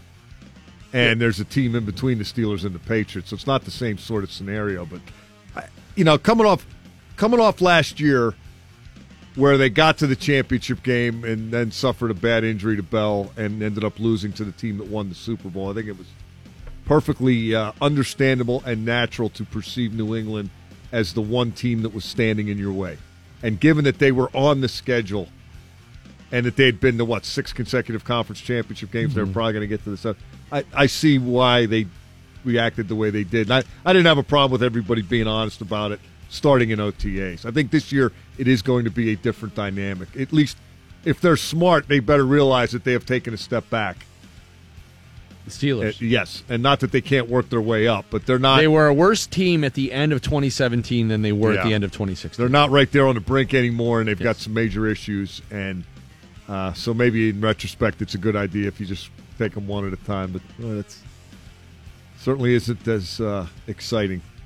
I like what he said about preferring to not be sitting at home hoping and rooting for the Patriots to lose games. Got to take a more proactive approach. Get 7. Don't have somebody else prevent them from getting 6. Right.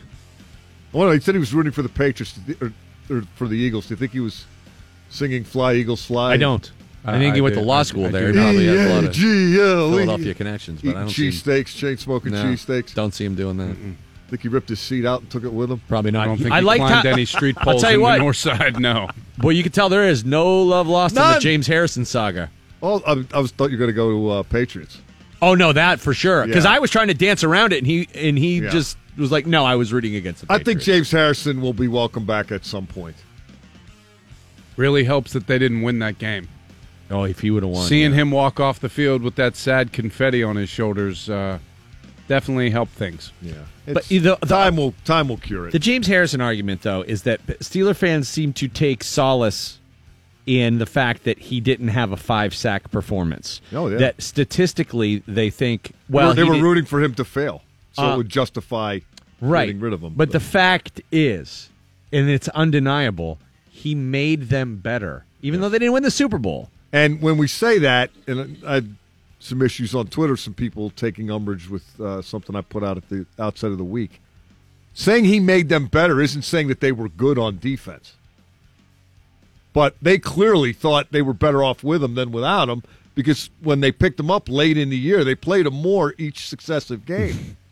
And the Super Bowl, he was out there almost all the time, the biggest game of the year. So they clearly thought they could win with the guy. What the Steelers did indirectly is made their enemy stronger. That, again, it didn't mean the Patriots' defense was good, and it didn't mean that Harrison should have been playing instead of T.J. Watt. I think he should have been playing ahead of Chickalo, but even if you think you have better guys than him, put him on ice. Don't free him back into the wild to come back and potentially bite you. Suspend him, send him home, do something. If you don't want to play him, make sure that they can't use him and help their cause. That would be my advice. They need to have a nerd, a football geek on the sidelines in the booth who is just reminding everybody on that coaching staff of the moment, of what needs to happen all the time. Because I feel like this is a very emotional group of coaches. They get success that way. And they coach on emotion. But a lot of times I think that the details that everybody worries about. I don't think it's just them. I think it's a lot of NFL coaches get caught up in it. I don't disagree with you. When it comes to clock management, when it comes to being prepared, as dumb as I thought football. that onside kick was against Jacksonville, I thought it was the wrong thing to do. So dumb. Worse to me was when they got the ball back down 10, and now you're inside of a minute, and there's about 35 seconds left. You got to kick a field goal there. Kick a field goal and kick another and try another onside. You got to give yourself a chance. Bleeding the clock down to score a touchdown on the last play was a completely useless act. Right. And it's accepting defeat in a game that's in a game that's going to eliminate you if you lose it. There was no sense of urgency on the team, on the offense. Yeah. They were I don't know about that. They were lollygagging. Yeah, you were lollygagging. You get to the point where you got to kick the ball. It's okay. We got to have some reasonable time left to try the onside kick and then throw a ball into the end zone and see what happens. They did that against the Patriots with that first pass to DHB that he's supposed to get out of bounds on. You either get out of bounds or you drop the ball. That's what you told me, right? Yeah, that was Haley's explanation. And the irony of the catches the ball. The irony of the season was that DHB caught the ball. Yeah. And that is the proper use of irony, because that is the last effing thing you would expect to have happen. Right. It's the opposite of what you would think would happen there. Game's on the line, you throw to DHB and Eli Rogers. I just didn't like those two plays in that game. Yeah, if the throw would have been a little quicker and a little more on target, you might have loved it. Well, if my aunt she'd be my uncle. She would. I thought it was a fun year, though. I think it'll be a different year next year, different dynamic, different attitude, different mindset, different roster, different staff. It usually is, but I'll disagree with Madden. He said all the drama made it insufferable. I thought it was fascinating.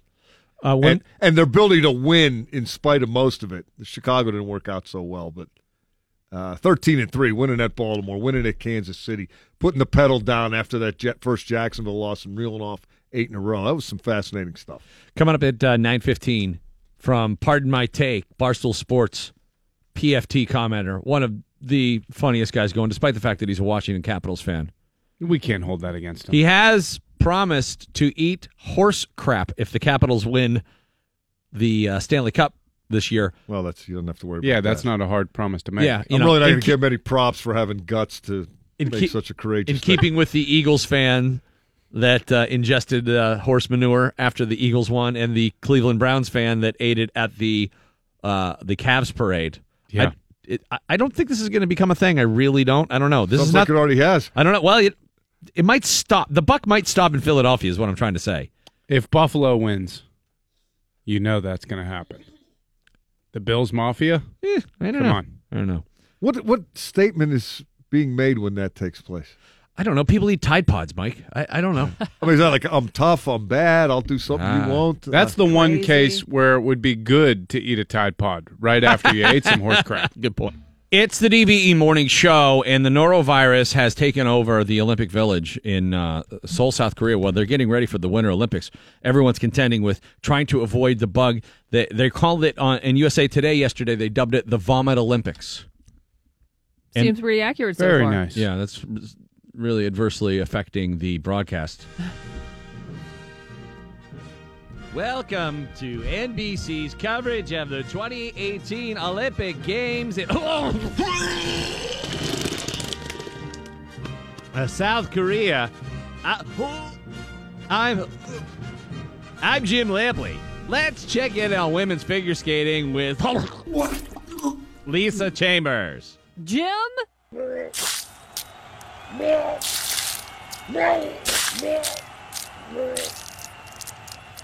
Jim,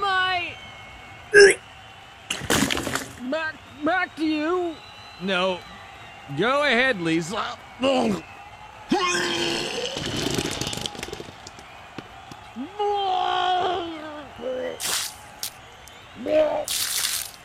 Lisa, is there any word on... How about we send it to Rutger Mack on the downhill slope? Thanks, Lisa. Greetings from high atop Garrowing Mountain, where the downhill races are about to begin, and this crowd is amped up and ready for American superstars Lindsey Vonn and Michaela Schifrin. Wow, Rutger. Seems like you've been able to avoid the norovirus. It's affecting everyone at these Olympic Games. So far, so good, Jim.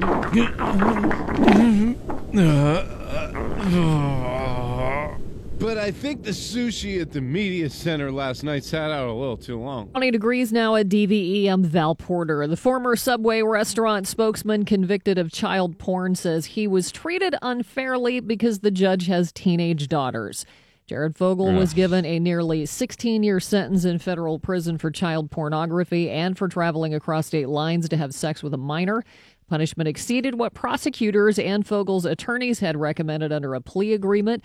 Fogle is now representing himself in court and argued in a filing Tuesday that the judge demonstrated bias because she has two teenage daughters, and Fogle's case involves a teenage prostitute. He is calling on the judge to recuse herself from his case. How can you be biased against a pedophile? I don't know. It's a good question. And if you are biased, what's the problem? Aren't you supposed to be biased against a pedophile? Isn't that the whole... I'm completely unbiased towards pedophiles. Then you're the wrong person to judge this person. Right, yeah. I'm actually pro-pedophile, which is weird. A lot of judges aren't. Bias comes into play for crime-like attributes. Your race, nationality, body type, etc. You're a bad guy, Jared. Political ideologies, stuff like that. Okay, he has a ton of child porn on his computer, but let's hear this guy out. Yeah. Let's look at this objectively. It's so ridiculous. Your smart TV may be easy to hack. Consumer Reports looked at smart TVs from 5 major brands and said 2 of them failed a basic security test. Hackers from Consumer Reports were able to completely take over the remote control of the Samsung and Roku smart TVs, including changing channels, turning up the volume, and installing apps. Smart TVs have built-in Netflix, Hulu, YouTube, and other services and accounted for half of all television sales in the first half of last year. I'm starting to think that my old dentist, who was a conspiracy theorist, was onto something. Because I remember going in there, she's got me open for a cavity filling, and I'm like talking about my insurance, and I'm like, I'm on the union insurance, and the union insurance really sucks. I'm not happy with it. And she just put her finger over her lips, reached into my pocket, pulled my phone out, went out into the hallway and put my phone in a box, locked it, and came back in and was like, they can turn that phone on. I'm like, who's they? Who are you talking about? To this day, I still cannot believe you let that woman work on your mouth. Well, Didn't she also give you her collection of soft rock? Yeah. Yeah, it's pretty good. A couple original albums. Yeah, easy listening. On the way home from yoga, I listen. To your dentist? Mm-hmm. Can we get your dentist in the coffee house? I think she was ahead of the curve, dude. They're turning on our smart TVs. They're hacking into them. They do listen through your phone. There's no question. Know that. We already know that. Amazon is listening at every turn. My mom called me the other day. Remember I told you she had the Alexa? Yes. And she wanted me to set it up. She had one of those speakers, and I was like, all right, before I do the last two things here, this thing can listen to you. And it terrified her, and she's like, I don't think Mom wants that, And she called me the other day, and she told me she has decided to do it.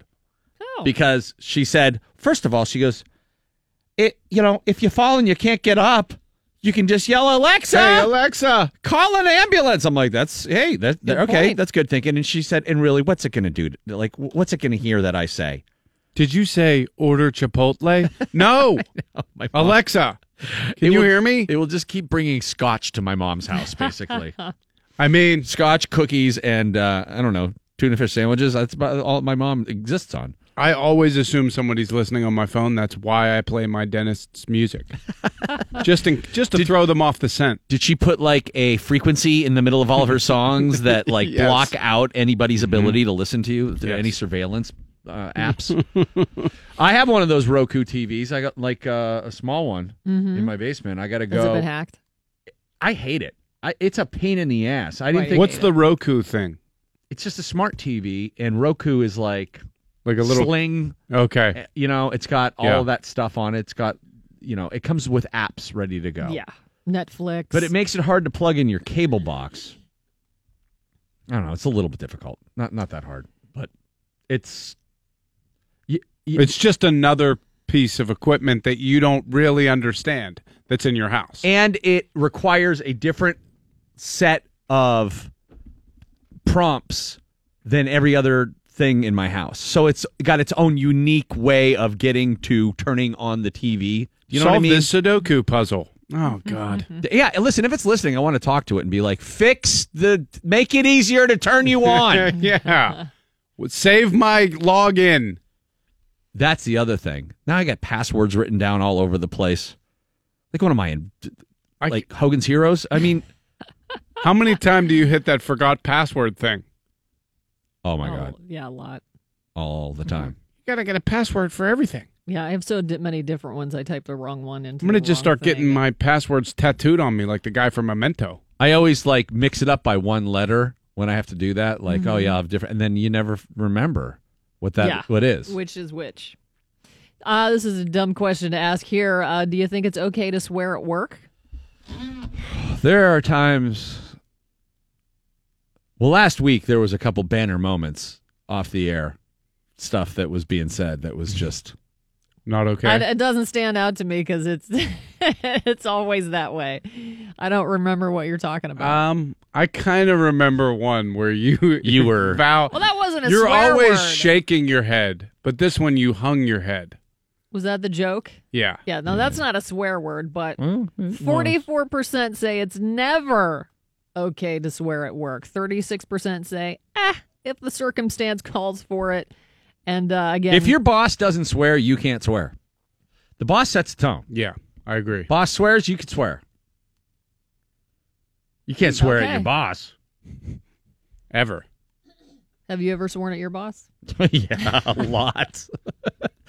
Different circumstances, though. I didn't always get along so good with people here. Those guys are all gone. Are there things you miss because technology has eliminated the need for them? Not much. Newspaper. Although I still always fantasize that I'm like going to start reading the newspaper again. You won't. It's one of my favorite things on the weekend in the summer to do. Sit outside in the morning and read the paper. Do you still do that? Yes. Don't you feel like, I already know all this? If it gets there early enough. I read all this last night on Twitter. Sometimes, That's what it feels like. Mm-hmm. But you used to get into an article, do a crossword puzzle, enjoy a cup of coffee. Yeah, just enjoy the birds. A couple rails of crystal meth. Enjoy the birds. The top 10 include making mixtapes, which you can still do. You just can't really give it to someone. I mean, you can make your own mixtape on your computer, but I don't know. It's just not as romantic to hand somebody a thumb drive. Even the last time I did it, I pulled out an old sound design stereo console I had that had tape to tape, and it had a CD player in it. And I still used my computer to make a CD that was the mix, and then I just bounced the CD down to the tape. So I wasn't even standing by. Remember, we used to sit down next to your tape deck and wait for the song to end and stop. Perfect. Yeah, and then write as neat as you possibly could on the TDK. Oh, I always screwed that up. My writing was atrocious. Oh, yeah. No, my sister took a calligraphy course, so I made her do the writing on the ones I really wanted to be fancy on. Putting photos into albums. Another thing I always imagine I'm going to do. Recording TV shows on your VCR. You know what I have? What? Recording TV shows on your VCR, but you still record. You just don't have that extra device. Yeah, VCR sucked. They were the tracking would get out of whack, and you know. Having printed photos around the house. Printed photos. The excitement of seeing how photos from a roll of film turned out. That was fun. Yeah. Opening Going up to Photo Hut. Yeah. Ooh. Well, there was that disposable developed. There was at least a importance placed on every picture you took. You didn't just waste pictures. Right. So when you go through them, a lot of times you're like, all right, there's a couple in there, but not a lot that weren't at least trying to be a meaningful photograph. Now you go through your phone, you're like, flip, why did I take that? Delete. What am I doing there? I have 10,000 That's pictures a picture on my of my phone. menu. Okay, this is, Why did I take a picture of this? Yeah.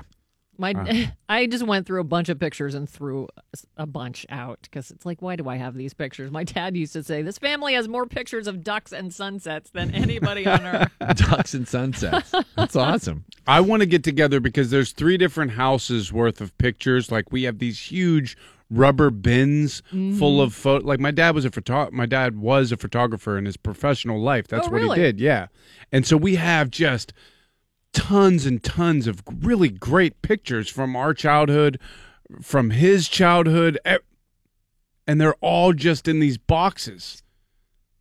I really want to put them together in a photo album so that we can sort of keep track of our family lineage there. But then we have, 50,000 digital pics to add. I have efforted to save my ticket stubs. Oh, yeah. A lot of from those, too. Since the day I got the job here. Mm-hmm.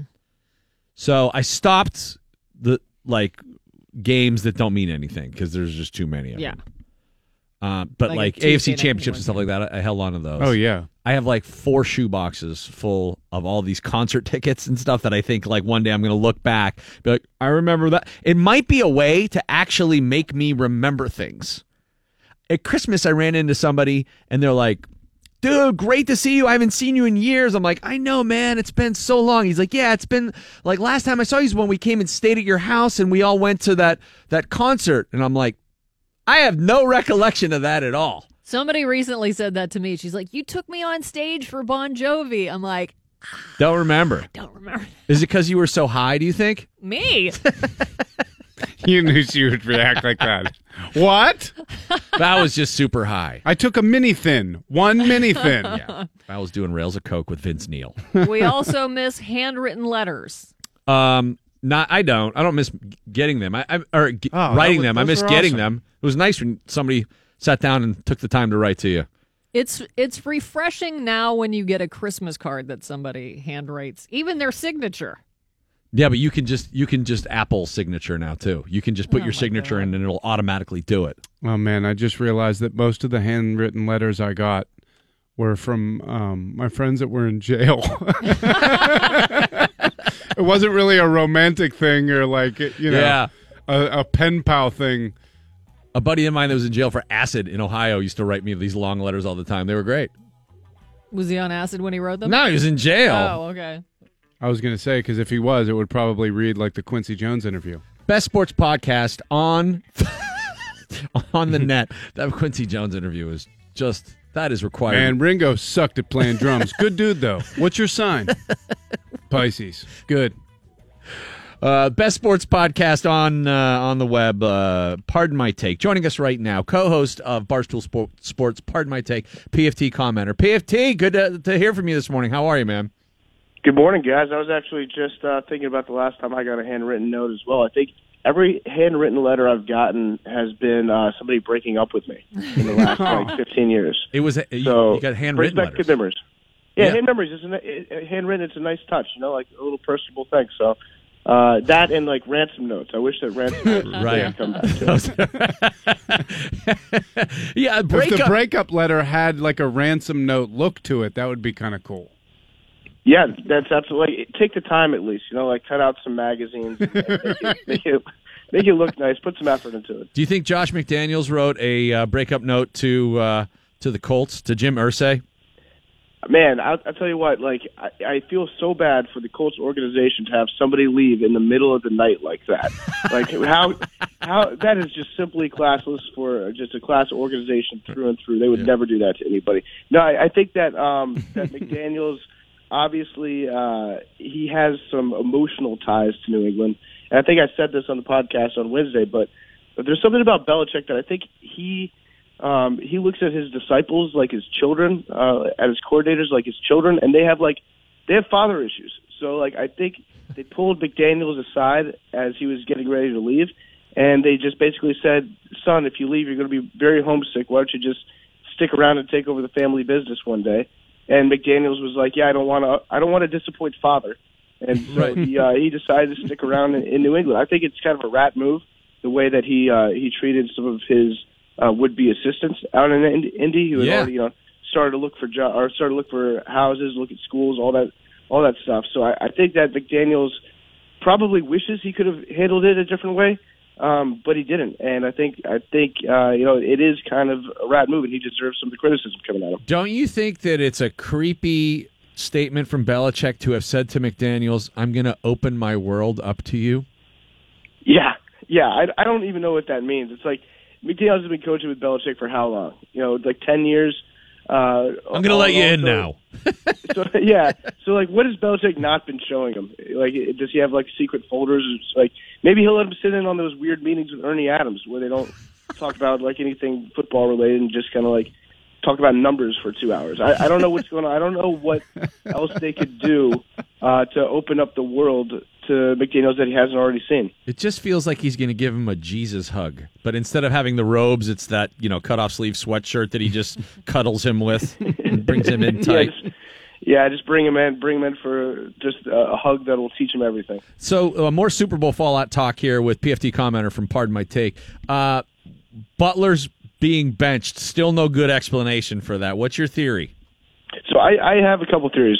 First, I was the first to report that Malcolm Butler had been traded from the Patriots to the Saints back in August or September. Now the trade hasn't happened yet. I was the first person to report it. And I think this is just a gentleman's agreement. I think it's still going to happen. Okay. I think Belichick was just keeping him healthy for Sean Payton. If you trade a guy, you don't want to play him in that game. I actually think what really happened was that Belichick, he has these, he's had a lot of success in the past, and he's learned to trust himself. And that's not always it's not always the best idea to trust these weird instincts that you have. But I think that he saw an opportunity to sit Butler and start Eric Rowe, who used to play on the Eagles, and the Eagles let Eric Rowe go because they said he couldn't handle man coverage. And so I thought Belichick, had this idea. He's Malcolm's been sick this week. He hasn't been practicing hard. This is an opportunity for me to show my stuff and show just what a genius I am as a coach. And I'm going to bench him for this guy that's got a chip on his shoulder, who's going to step up in the Super Bowl and make me look like a genius. So in retrospect, when we film Do Your Job Part 3, I've got my storyline all set to go right there, and that's how I saw Eric Rowe being able to step up and contribute. Now it turns out that Eric Rowe actually can't cover man-to-man, so the Eagles were right on that, and they burned him and they exploited him. But I actually think that was in Belichick's mind somewhere. He saw an opportunity to kind of craft this narrative, and he trusts himself a little bit too much. So Gronk's house got robbed, and while he was at the Super Bowl, which is like, this is a Ben Affleck in the town level heist, okay? They rob his house, and all he has in his house, by the way, are safes and guns. Right. That's it. So what do you think is more plausible? That he and his brothers robbed a train and like Young Gun style, and they're holding the safes from that train in this house? Or is he stocking up guns for the zombie apocalypse? Well, when I heard shotgun, I just thought that it was like a bunch of beer cans with holes in them. Like that's what I thought that Rob would have in his house. Like, what is Rob Gronkowski going to keep in his safe anyways? Like, I figured maybe a couple cans of the original Formula 4 Loco, just for posterity to have that. Like, I think the train heist is actually a good possibility. Yeah. But yeah, Rob strikes me as one of those guys. He's going to put his house up for sale on Trulia, and you're going to like click on the pictures and go through the house, and all it's going to be is just like pictures of Belushi wearing a college sweatshirt, drinking from the Jack Daniels bottle. The Kiss. His whole house is basically like a dorm room. It's a Spencer's. Just Spencer's, just beanbag chairs everywhere. I think the person broke in the house and probably had, they obviously knew it was the Gronkowskis. They were just hoping that there weren't any brothers that were just, lurking around. But yeah, Rob, I feel bad for the guy because I think he probably doesn't have great security systems. He seems like a guy that just trusts somebody. If somebody breaks into his house, he just assumes that they're there to party, and they end up becoming good friends.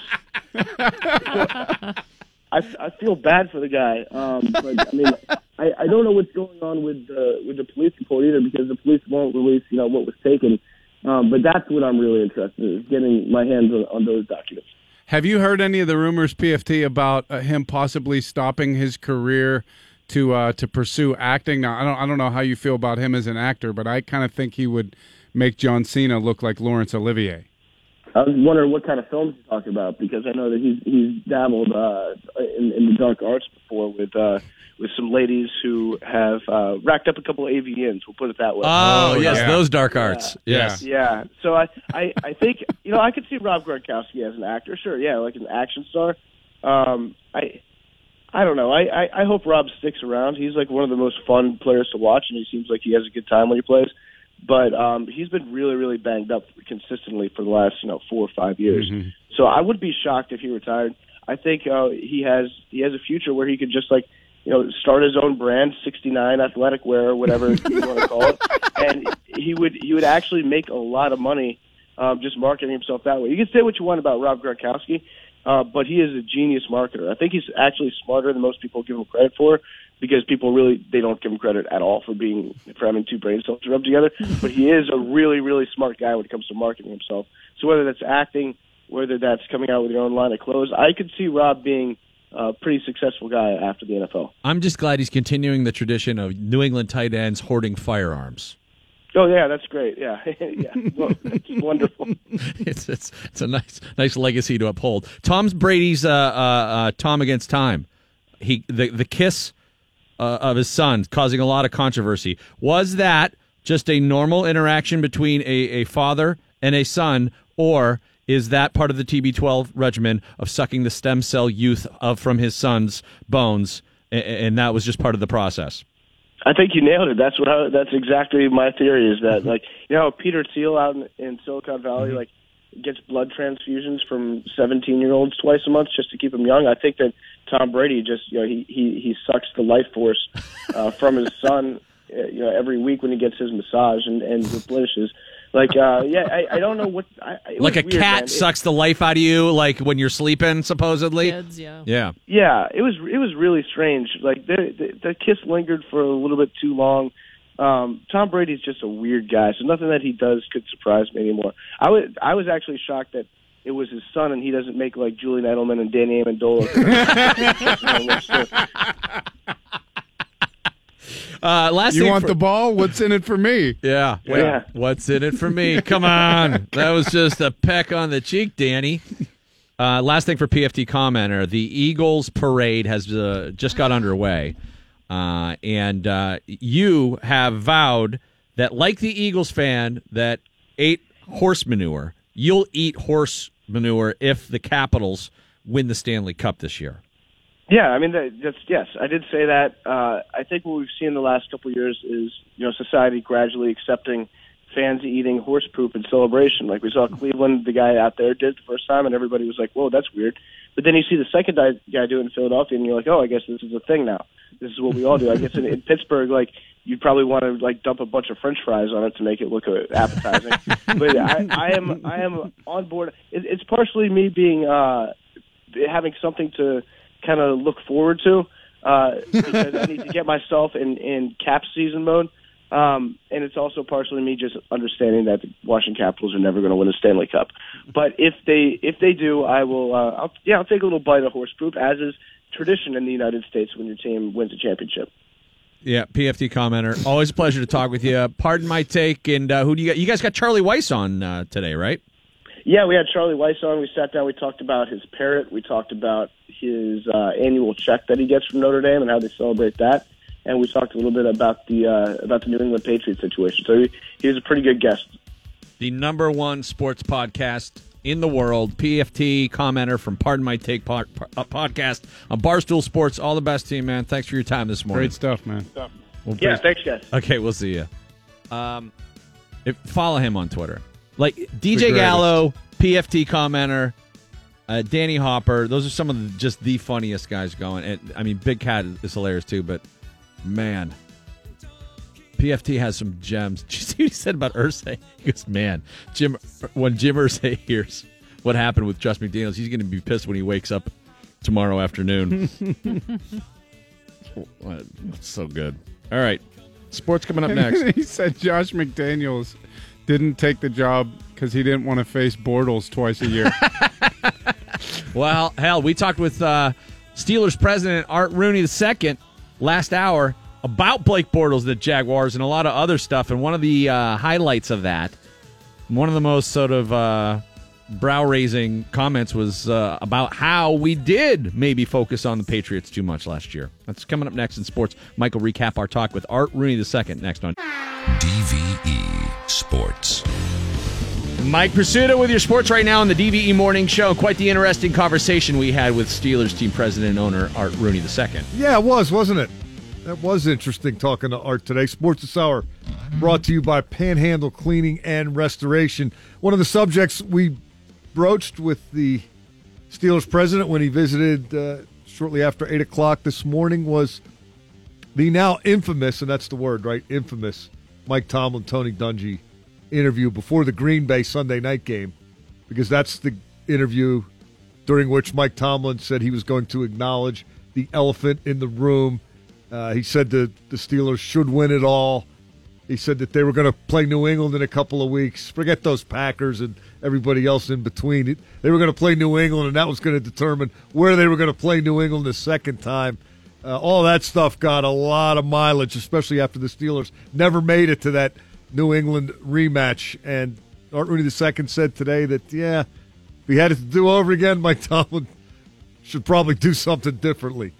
You know, I know that Tony Dungy does a great job in these interviews getting people to talk about things, and you know, that's kind of the way I thought about it. You know, Mike was probably being a little more honest than maybe he needed to be in that interview, but hey, you know, look, the Patriots were being discussed. I think this time last year, everybody was talking about the Patriots already. So, you know, I think it's something that the lesson to be learned here is that you take it one week at a time, one game at a time. The lesson to be learned. Oh, that hurts me when I hear that, because that's going to trickle down. If it hasn't already. And there is not going to be a quote next year nearly as phenomenal as Mike Mitchell talking about the Patriots before the Steelers played the Jaguars, by the way, and saying, we'll play them in Haiti, we'll play them in hell, we'll play them in New England, we're going to beat them. That's the best quote I've heard in a long, long time. And but it was all for naught. I mean, it actually, like, it went from being something that was, commendable, I guess, in a way, to have that kind of confidence going in against, hopefully facing the defending champions, to farcical, because they weren't ready to beat the Jaguars. The timing of that interview I don't know coming if out. They weren't ready. They weren't capable of beating the Jaguars. We don't think they could beat the Jaguars? In retrospect, no. Let me split. Could they? Yes. Do I think they're a better team than Jacksonville? Absolutely not. Especially without Ryan Shazier, the way they were configured at the end of the year. 2 turnovers. And the way Jacksonville was playing. They still didn't Blown stop them. coverage. They never stopped them. Yeah. They got run on. Maybe they overestimated their own Cam value. Hayward had an uncharacteristic bad game. Yeah. That line had an uncharacteristic performance. No push. Yeah, they got beat. They got beat twice in their home stadium by the same team. I've seen enough. That team's better than they were. All right. That's hard to argue with. That's not putting it on what you said before the game or lack of focus. You got your ass kicked again.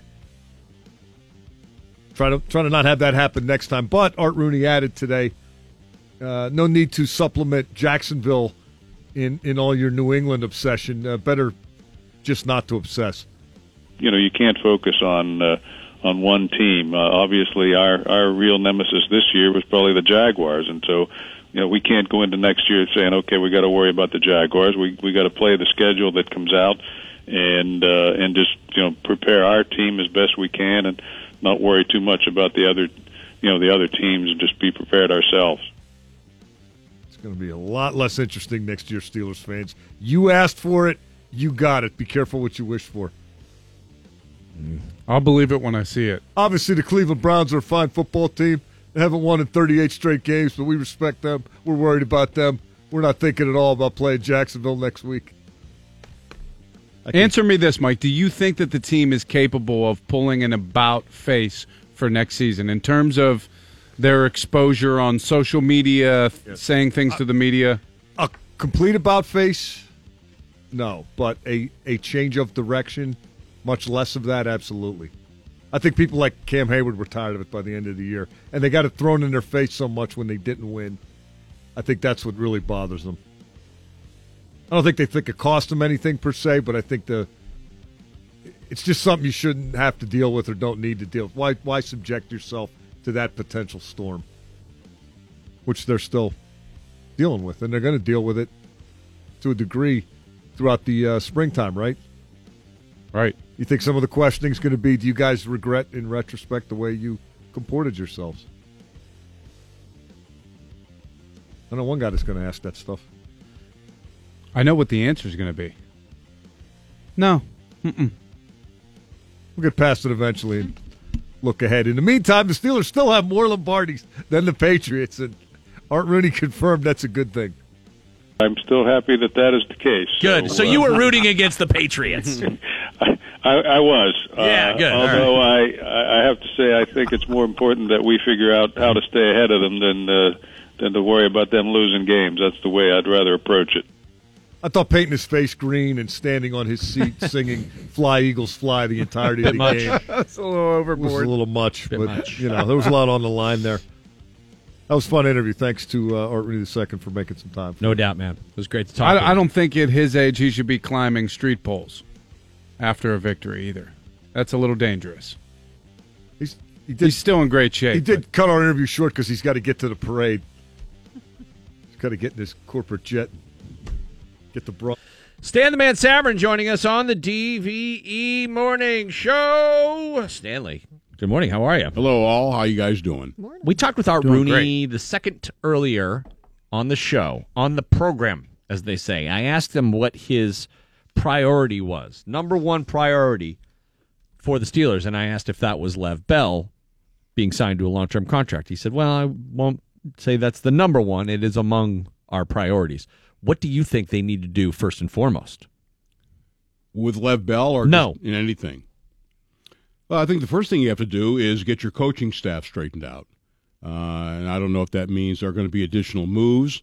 There was a report out this morning that the defensive line coach at the University of Alabama, and they've produced some unbelievable players there. Although in college, it's about who you recruit. He has to still have to coach them up. Is rumored to be interviewing for the Steelers' defensive line position. Now, Carl Dunbar. Yeah, Carl Dunbar. Former player here. And, John Mitchell's been here for a very long time. He's also got the title of assistant head coach. I have not heard anything that Mitch is thinking about retiring. I've heard some scuttlebutt that maybe more of an advisory role. That's what I'm thinking. Like Joe Green. As he eases out here. Right. He's been at it a long time. How old is he? Mitch? He's in the 60s. Yeah. I mean, he's played at Alabama, in the 70s? Yeah. He is he was the first, the early 70s, right? He was the first African-American player at the University of Alabama. Captain. Yeah. Wow. He is a fascinating guy. I wish we had access to speak with him more often, but we do. He's just not really interested in being fascinating all the time. When he gets on a roll, he's tremendous, but he likes to keep a low profile. And I guess that's what I mean. Do his job, and maybe now. Yeah, if things progress. Yeah, I mean, look, Quincy Jones is going scorched earth. Why not? Why not John Williams? I don't think John Mitchell dated Ivanka Trump, to the best of my knowledge. How about that? Yeah. How about the Quincy Jones revelation? Just as a side note here, that so random. How pissed is his dad, or her dad rather, his for that matter? It's a pretty good troll job, honestly, on his part, if that's what he's trying to do. Donald Trump finds out his daughter's dating a black guy. Look out! Amazing, except the fact she married a Jewish guy. He didn't know till well after. He's like, why are they stepping on a glass? Yeah. What are they ruining that for? All right, go solve peace in the Middle East. You're Jewish. You figure it out. Yeah, Stan, you should be able to go over there and solve peace in the Middle East. I'd take care of it. I know you would. But we can't even solve our own defensive problems here. Maybe this is our first step. Well, perhaps. Again, Mitch may be he's had the title of assistant head coach for a very long time. And to a large extent served under Bill Cowher in that same way. So, I mean, that's Mike's probably hit the nail on the head and looking to transition to get a little bit younger. Yeah, he wouldn't certainly be getting forced out or anything. No. It wouldn't be a performance reflection. Wouldn't happen that way, but maybe like Richard Mann. So, those guys have been coaching, 40-some years. That's the first thing in terms of priority. But I also think if you expect to win, your best players have to play at their best. And defensively, that was not the case, especially in that Jacksonville game. They did not. The people that you count upon, they're your best guys. They've got to be at their best. They were not. So, is coaching a part of it? Of course. And the thing that bothers me about the coaching aspect is the number of miscommunications. But as far as the performance of the players, that's on the players. Mm-hmm. They've got to take responsibility too. So, we'll start with that.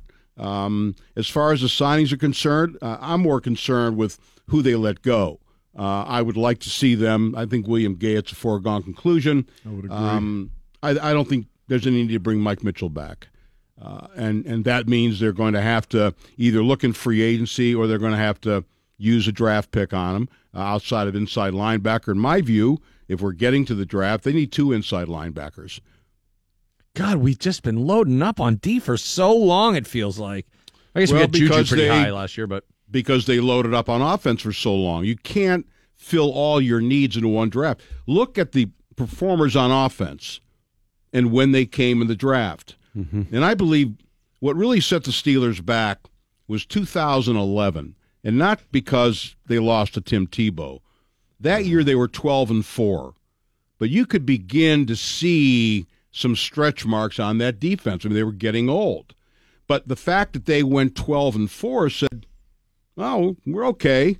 We're okay. And they weren't. And it's almost like an avalanche or a landslide better. I mean, you don't see it until it actually happens, but it begins underneath. And I think the fact that they went 12-4 in 2011, following a Super Bowl year in 2010, we can still do it. Well, that's when they began to draft for defense. Look at the defense, but they hadn't done much on defense. But look at the picks they used on offense. All that time, and you see the result now. Mm-hmm. What's going on in New England right now? I mean, there's a little bit of finger pointing going on, but was the Josh McDaniels retraction more due to Kraft not letting the Colts take anything from him, or Belichick honestly being ready to sort of cede the empire? Well, that's the first thing I thought of, and I thought that there were warning signs of all this Sunday after the game because McDaniels was asked. Everybody knew Matt Patricia was going to take the Lions job, and everybody thought they knew that McDaniels was going to take the Indy job, including the Indianapolis Colts. McDaniels was asked after the game about, going to Indianapolis, and he wouldn't commit. Well, why wouldn't you? If you're going, you're going. Everybody thought it was a foregone conclusion. He wouldn't commit, and I said, what's going on here? Has he been promised something? Then Monday he accepts the job. And, oh, by the way, we find out now that during the everybody's allowed to change their mind. Belichick did it with the Jets, so maybe that's his mentor. Maybe he thought, well, this is okay. Belichick did it. That's what you do when you get your second head coaching job is you right, exactly. You quit immediately after. Quit, and then, it's a law of supply and demand. Oh, I quit. More people will want me now. Mm-hmm. But in the process, throughout the Super Bowl, McDaniels had been contacting potential assistant coaches to join him in Indianapolis. So who knows what these assistant coaches who were contacted, maybe they were offered jobs, and they said, no, I'm going to be going to Indianapolis. So, McDaniels does what he does. His agent was so upset that he quit and will no longer represent him. But it makes you wonder. Good move by the way, agent had to do that. That's the same guy who had the moral high ground of representing Jack Del Rio and John Gruden. Right.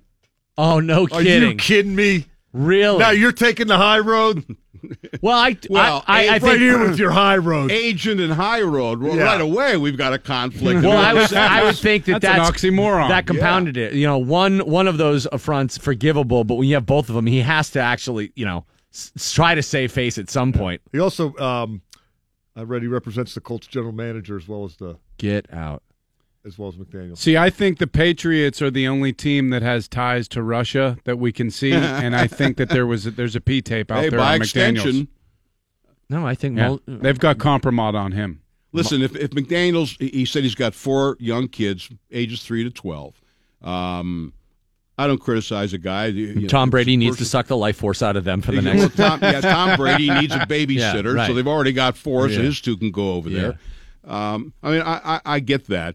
And frankly, that's good business on New England's part. If they offered him whatever it was, more money or a guarantee in terms of line of succession, Belichick will be 66 next year. There's no indication that he wants to, stop coaching. He's obviously still very successful. What would he do?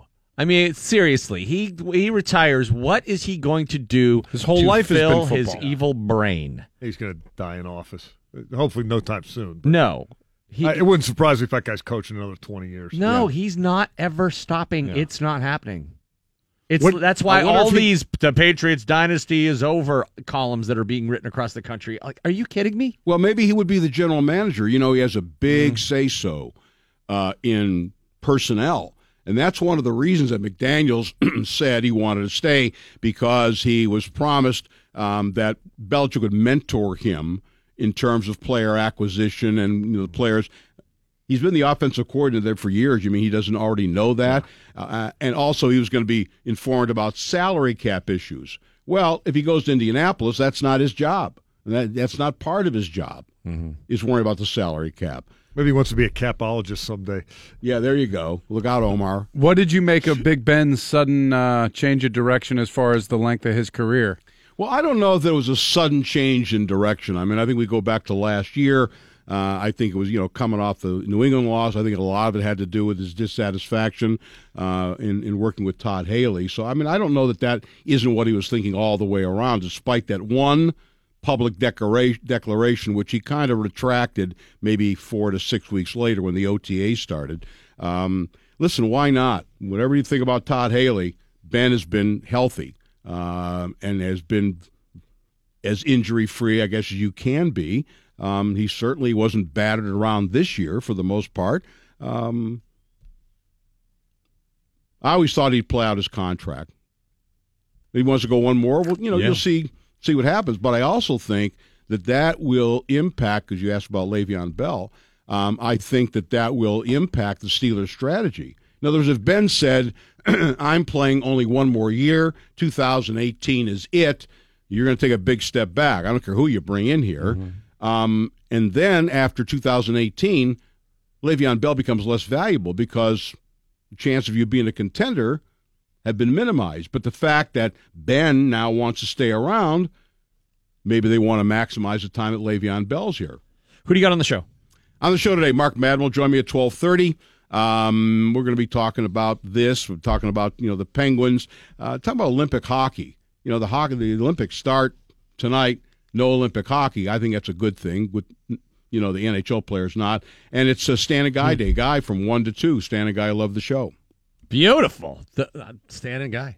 The 1-2 punch. The original. Legendary duo. Yeah. The Mike and Mike before there was Mike and Mike.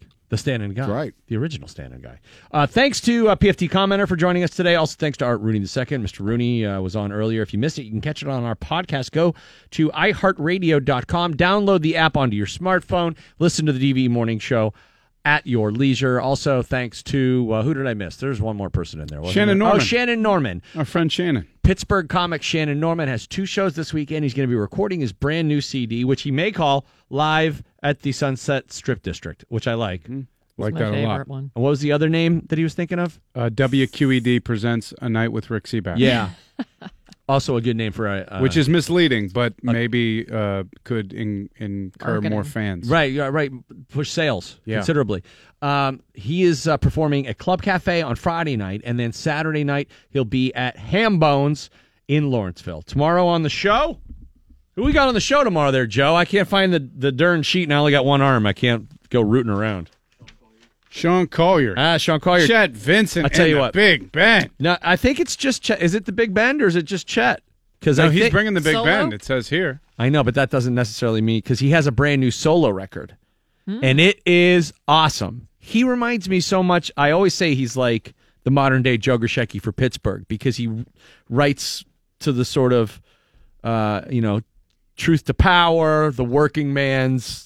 Sort of vantage point to all of his songs, and he sounds like flipping Neil Young. I mean, this is such a good record. I absolutely love it. So he's leaving the Big Bend home, you think? I think so. He went around the Big Bend. No, what are you saying here, Joe? You're saying he's bringing the Big Bend?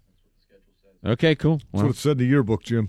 He has it but all. His previous producer, our previous producer, must have booked this. Yeah, but I guarantee you Randy Slack did not give a rat's ass on his way out the door about details. That might have been booked a month ago. Hey, when he cared. No, he didn't care a month ago. There's some bad news out of Philly. They closed a lot of things for the parade. Here we go. The schools and the courts. They even closed the zoo. So that guy can't say, take her to the zoo, Rock. Can't happen today. I thought you were going to say so he couldn't break in and eat elephant poop. Well, there'll be a zoo in Philadelphia, just at a different location. Yeah. Everywhere. Roving. That's going to be kind of fun to watch. Oh, I can't wait. All right, that's it. We're done. Michelle's up next. Have a great day, everybody. I'm finished. You stay classy, Pittsburgh. Don't touch your face. I got him tight, Pittsburgh, all day, baby. For now, you guys call me Ronald. Would you not eat my pants? Ronald. Ah!